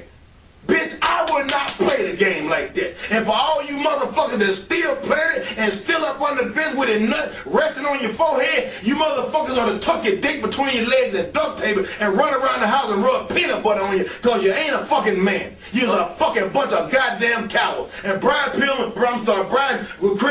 Benoit, you was a fucking coward. You was a straight fucking coward. You choked your fucking wife till she fucking the life left her body. You choked your son till the life left his body. And then you took a fucking cable, put it around your neck, and had the nerve to put some padding in between it just in case the bitch didn't go right. Fuck you. We're going to wrap this up shortly. 2008, WWE This Week on Raw had their draft lottery. And unfortunately, WWE decided not to tell some of their employees that they were going to be switching brands. Two in particular were Michael Cole and Jim Ross. And Jim Ross, who was very, very upset about it, contemplated quitting WWE right at that moment. and was up all night long speaking to his wife about it and decided what's best for business, for the fans, for the product, for the wrestlers, was to show up on SmackDown, and he would remain on SmackDown until October of 2009, when he unfortunately had another bout with Bell's palsy. But Jim Ross at that time wrote a blog, very, very outspoken, saying he did not know. And he looks back and he remembers seeing a few people with some smirks on their face and poker faces through the day. And I'm sure he was offended. I don't blame him. All those years you put in for that product to not be told in advance you're moving to the other brand. Maybe WWE was really afraid that he would have just walked out and not commentated on Raw. So there you go. Wrapping up 2008 as well. In Barcelona, Spain, Ultimate Warrior, first match since his retirement in 1999, returns to the ring, wrestles and defeats Orlando Jordan, wins the new Wrestling Evolution World Heavyweight title, and then retires the belt. Or he retires as champion. I wanted to play this match. The problem is it's in a different language. It's in Spanish. And not only that, if you've never seen this match, you think of the Ultimate Warrior. Sure, his comments were controversial in the mid-2000s. I don't know how much of that, trickled into Spain. Pay attention to the crowd reaction. When he comes out, during the match, after the match, they did not deserve Ultimate Warrior versus Orlando Jordan that night. They deserved shit. Look at that fucking crowd. Just look. I'm not exaggerating it. No reaction at all. Sad, but they paid him a boatload of money to wrestle. He didn't do bad. A lot of people took notice that, he's sweating profusely, out of breath, this and that. Look, the guy was getting up there in age as it is, and he didn't wrestle, in a regular match for 9 years. But still, that match had so much hype. And I don't know what that promoter was thinking. Look at that crowd. That's the one thing I always remember from that match. 2009, WWE releases Candice Michelle and Sim Snuka. And what I will always remember about this release is Candice Michelle's blog, her thank you, that she posted on WWE.com immediately after. And I'll explain why I always remember it. She writes on WWE.com the following. Dear WWE Universe, today's the first day of my next journey. I'm filled with excitement and gratitude that I want to express. First and foremost, I want to say thank you to the McMahon family. Thank you, Vince, Linda, and Stephanie. I've had an amazing 5 years wrestling for you guys. You have taught me and given me so many incredible memories. My time in the WWE was so heartfelt and an incredible journey that I'll never forget. I want to thank the people who have helped me to be successful. Thank you, Johnny Laurinaitis, Mark Carano, and the rest of Talent Relations. You guys are awesome and what you do, and I appreciate everything you've done for me. Thanks to the amazing agents, Arn, Dean, Ricky, Mike, Fit, Barry, Steve, and Billy. You guys are incredible at what you do, and it was so exciting for me to get the opportunity to learn from the best. Speaking of the best, John Cena was a champ in every sense of the word, inside and outside the ring. Thank you, John, for your friendship, conversations, and encouragement in the business. I've had so many fun-filled memories on the road that I'll never forget. Thanks to Victoria, Tori, Carlito, Tommy, and Mickey. You guys will be my buddies for life, and I'll never forget you. Thank you for the amazing superstars and divas. You guys are simply the best at what you do. You have contributed so much in me becoming a wrestler. Thanks to Triple H, Big Show, Melina, Mickey, John Cena, Tommy Dreamer, Shawn Michaels, and everyone else who's helped me in the ring. Thanks to the awesome crew and the people behind the scenes. Without them, the show wouldn't even begin. They're so incredible and full of talent. My time in the WWE was a true blessing. I'm excited that I was the first WWE Diva Search contestant to become WWE Women's Champion. I know I have paved the way for women like me, and I'm so proud of them. Now, go get them, ladies. You are talented and beautiful. A special dedication to all the amazing and wonderful fans who have supported me, made sites for me, who are always positive, and mostly just showed your love. I really appreciate you. I hope to see you in my next journey. I feel it coming fast. You can see my new website in less than 1.5 months at CandiceMichelle.com. Catch up with my updates, also on Twitter. I have loved that journey and ready to grow into this next chapter. Stay tuned. Much more to come. Yours truly, Candice Michelle. WWE took that down within about an hour because, it's you take it however you want. But you leave probably not the best place to put it on WWE's website, especially when you're name dropping all of the people behind the scenes and others. Just my opinion on it, but I figured I'd share it. Last week, we played that little clip of Donald Trump buying Monday Night Raw. The following week, it was going to be the commercial-free edition. Well, Matarazzas on the stock market took it literally that he bought Raw. Stock price goes down a little bit. WWE's in a little hot waters. Securities and Exchange Commission. They think that it's influencing the stock, even since Donald Trump really didn't buy Raw. So a week later, Donald Trump sells back Monday Night Raw to Vince. Should have been handled differently, everyone. Should have been handled differently.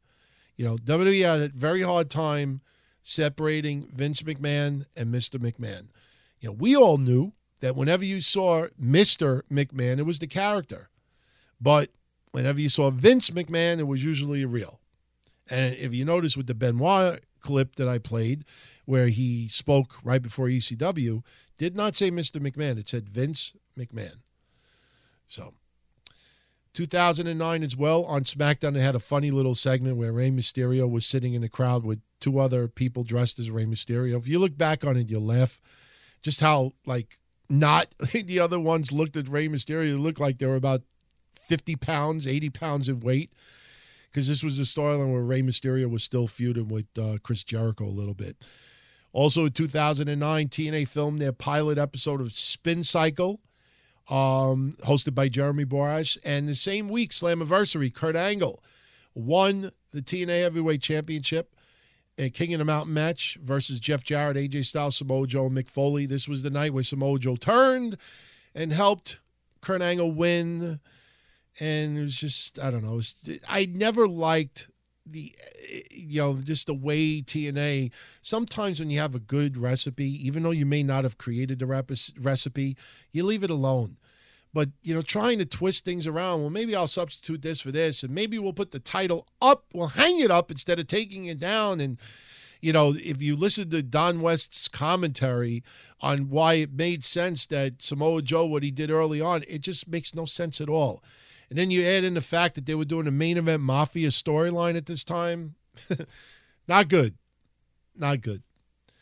2010, to try to help put over the Nexus more as a conglomerate, a legitimate threat, they attacked Vince McMahon on Raw. 2011, at the Capital Punishment pay-per-view, I originally was going to play it, and I was like, it's so bad, I'm not even going to waste my time. You had a fake Barack Obama on Capital Punishment who ends up doing a Barack-a-Rooney. It just, come on. And it has nothing to do with Barack Obama being president at the time. It was just, you look back on it and you just ask yourself, what was the purpose of that segment? It was just dumb. It was hokey. Barack-a-Rooney, the crowd did not like it. It just fell flat. Beyond flat. 2011, Martha Hart sues WWE once again. She is not happy at all that Owen Hart is being showed his likeness on WWE videos. Bret Hart, very, very incensed at Martha Hart's lawsuit, writes some public views on it, and I'll share with you now since it's pretty quick. Bret Hart, in response to Martha's lawsuit, says, and I quote, "I feel it's ridiculous for anyone to think that they're serving the best interests of Owen's memory or his children to pretend he wasn't a wrestler. Not only was he a wrestler, he was a great one and proud of it. I personally believe Martha Hart has done nothing to keep his memory alive, and sadly, he fades from view a little more every year. I do suspect this lawsuit is more about publicity, ego, and small-mindedness than it is about pro wrestling and all of those that are in it. I know Owen was always proud of his body of work. His fans have never forgotten him, and most of today's WWE wrestlers and hundreds of employees have never forgotten him. They speak endlessly of loving memories that speak volumes of what kind of person he was. I saw Owen on a TV a few weeks ago against a young Matt Hardy, and it put me in such a good mood all day long. Why would anyone want to prevent that? Martha needs to accept the sad truth that he's gone, but we all deserve to be able to salute and honor him for being a great man and great wrestler that he was. I stopped caring a long time ago about what Martha thinks of me. We don't speak, and I haven't seen Owen's children in 10 years. But for what reasons I couldn't begin to tell you, I personally found great inner peace by opening up to forgiveness and instead supported and encouraged current Hart family members now fulfilling their dreams in the complicated but astounding world known as the WWE Universe. She completely ignores the fact that Natty, T.J. Wilson, and Harry Smith have all made a pact when their 12-year-old cousin died, and they would someday carry on that dream of wrestling in the WWE. This was years before Owen's death, and I don't see any reason they should forsake all their dreams. I can't speak more highly of the dedicated, hard-working WWE superstars of today. Having worked with all levels of talent since January, I can honestly say that you won't find a more wholesome bunch of athletes anywhere in any profession. Owen would be proud to be part of what they are. Martha could say or think whatever the hell she wants, but the Hart family as a whole found a way to forgive and move on for the sake of the next generation's well-being. Just because Owen died doesn't mean the Hart legacy from Stu down to his wrestling sons and grandchildren have to die too. The best thing I could do for Owen's kids is to take them backstage, introduce them to all the people who love and remember their dad. Owen is loved and missed every day. Why Martha would insist they never know these people is sad and pathetic. I believe Owen would turn in his grave watching Martha erase every single thing he ever did, all for spite. Martha Hart needs to celebrate Owen's memory as much as possible, not block it away forever. How stupid and selfish is that? In her own book, she wrote how even though she was angry at Vince, she didn't hate him and that she felt that he was truly sorry about what happened. She had written him a letter in order for her to move on and to be at peace. Maybe she should practice what she preached. For those of you who haven't had a chance, and he plugs his own stuff. So that lawsuit would end up being settled in April 2013. And, there's been some conflicting numbers as far as what the settlement amount is. But a lot of people still think to this day Martha Hart is the reason. In fact, I think we're all convinced of it. Martha Hart is the reason why Owen Hart's not in the WWE Hall of Fame. 2011, WWE releases Chavo Guerrero Jr. He requested his release and was granted it because he was very disgruntled of how he was being used in WWE. Come on, how many times have I talked about the garbage that they were putting him through with Hornswoggle at that time? Need I say more? 2011, also, Sinclair Broadcasting purchases Ring of Honor. 2012, TNA sues Scott Steiner, breach of contract. And this stems from the contract Scott Steiner signed in December of 2010.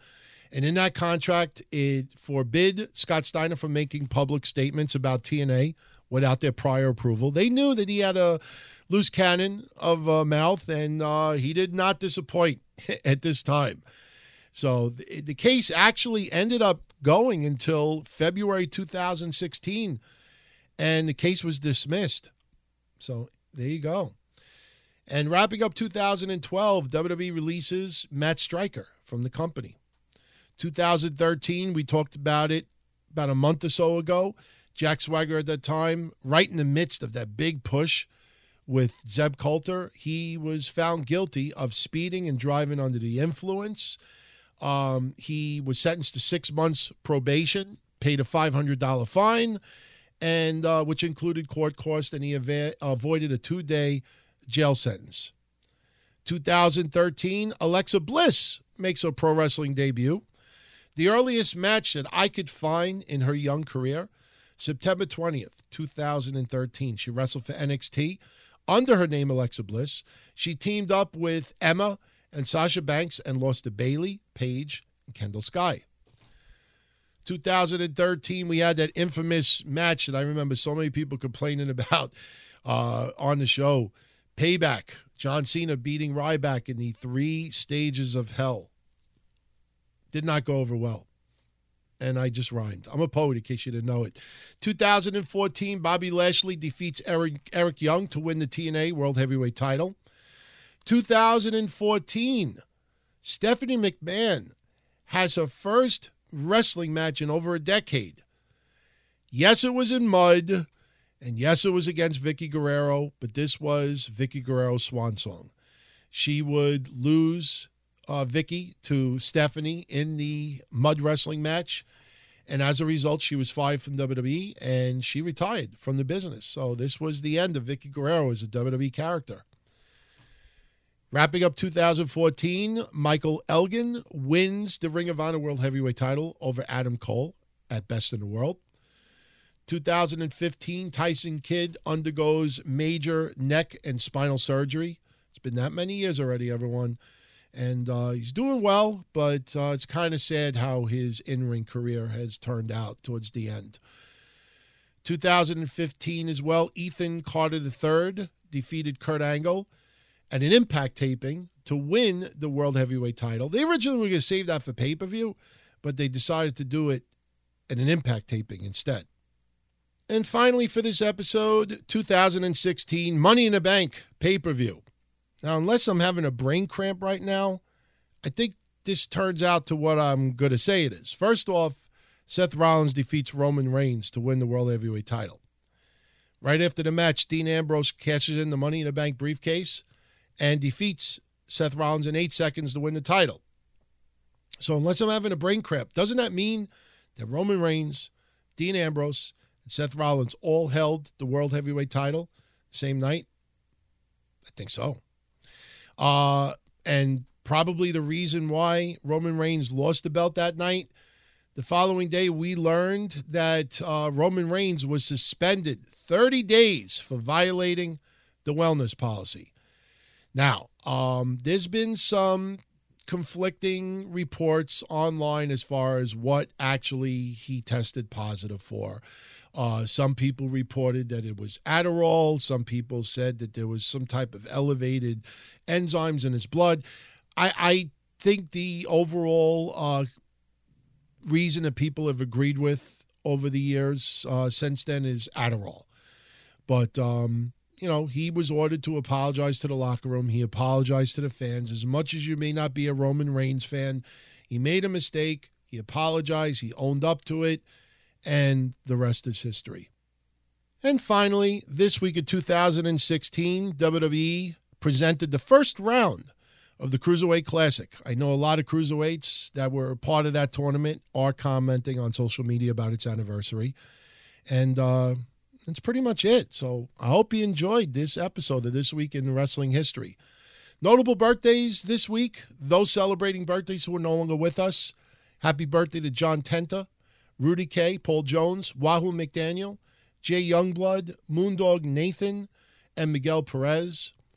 Mickey Doyle turned 70, El Connect 65, Todd Gordon 63, Coco Beware 61, Zeus, George Takano, and Chicky Star turned 60, Bobby Blaze, Mark Youngblood, and Don West turned 55, Mosco de la Merced turns 54, Mr. Ganasuki turns 50, Madman Pondo, 49. Anthony Michaels, 48. Lou Marconi, 45. Amber O'Neal turns 44. Layla and Amanda Violet turn 41. Rampage Jackson and Adam Pearce turn 40. Hiroki Goto and Matt Stryker turn 39. Tetsuya Naito, 36. Brandy Rhodes, 35. Jessica Havoc and Hiromi Mimura, 32. Mark Haskins turns 30. And finally, Billy Kay turns 29. Notable debuts this week in history. Mick Foley debuted in 1986. Minoru Suzuki in 1987. Madman Pondo in 89. Mr. Ganasuki in 91. Shinjiro Otani in 1992. Bill Goldberg and LuFisto debuted in 97. Chasing Rance in 99. And Alexa Bliss in 2013. And finally, those who passed away this week in history. Cora Coombs died at age 92, Daisy May at 85, Bud Osborne at 80, Larry Nelson at 78, Billy Red Lyons at 77, Don Green at 73, Jackie Fargo at 72, El Scorpio at 67, Crazy Luke Graham and Mr. Pogo died at age 66, Big Van Vader, we recently lost at age 63, Stan Stasiak at age 60, Boogie Woogie Brown at 54, Buddy Landell at 53, Biff Wellington at 46, Nancy Benoit at 43, Chris Benoit at 40, Victor the Bodyguard at 38, and Larry Doyle at age 37. Hope you enjoyed this episode. Follow me on Twitter at DonTonyD. The website, DonTony.com. Email me, DonTony@DonTony.com. Facebook.com/DTKC Show. And as always, if you like what we do, you want to help support the shows, keep these free for everyone, help us with the bills. And not only that, get a lot of exclusive Patreon content in return. Check out our Patreon page. It is patreon.com/DonTony. For as little as $5 a month, you can sign up, get access to hundreds of hours of Patreon exclusive shows. Every other week, Mish and I do a show called Breakfast Soup. It's a combination of Breakfast with Blassie and Wrestling Soup. For everyone out there that always wanted a Kevin Castle solo show, every other week he does a show called Castle Chronicles. And between that show and the one that I'm involved in, we have hundreds and hundreds of hours of content exclusively there. We have predictions, contests, giveaways. I mean, everybody on our Patreon page are truly the stockholders of what we do, and they offer so much input. We listen to the input, and a lot of what they speak on reflects in all the shows that we do here. So I hope you enjoyed this. Once again, I'll be back next week with episode 26. Please send your feedback. As always, it is much appreciated. And you all take care. Be well. Talk to you all soon. Ciao. I'm enrolling in Medicare soon, and it had me a little confused. Then I found myhealthpolicy.com. With myhealthpolicy.com, I could go online and compare Medicare Advantage plans from some top-rated national insurers, including $0 monthly premium plans.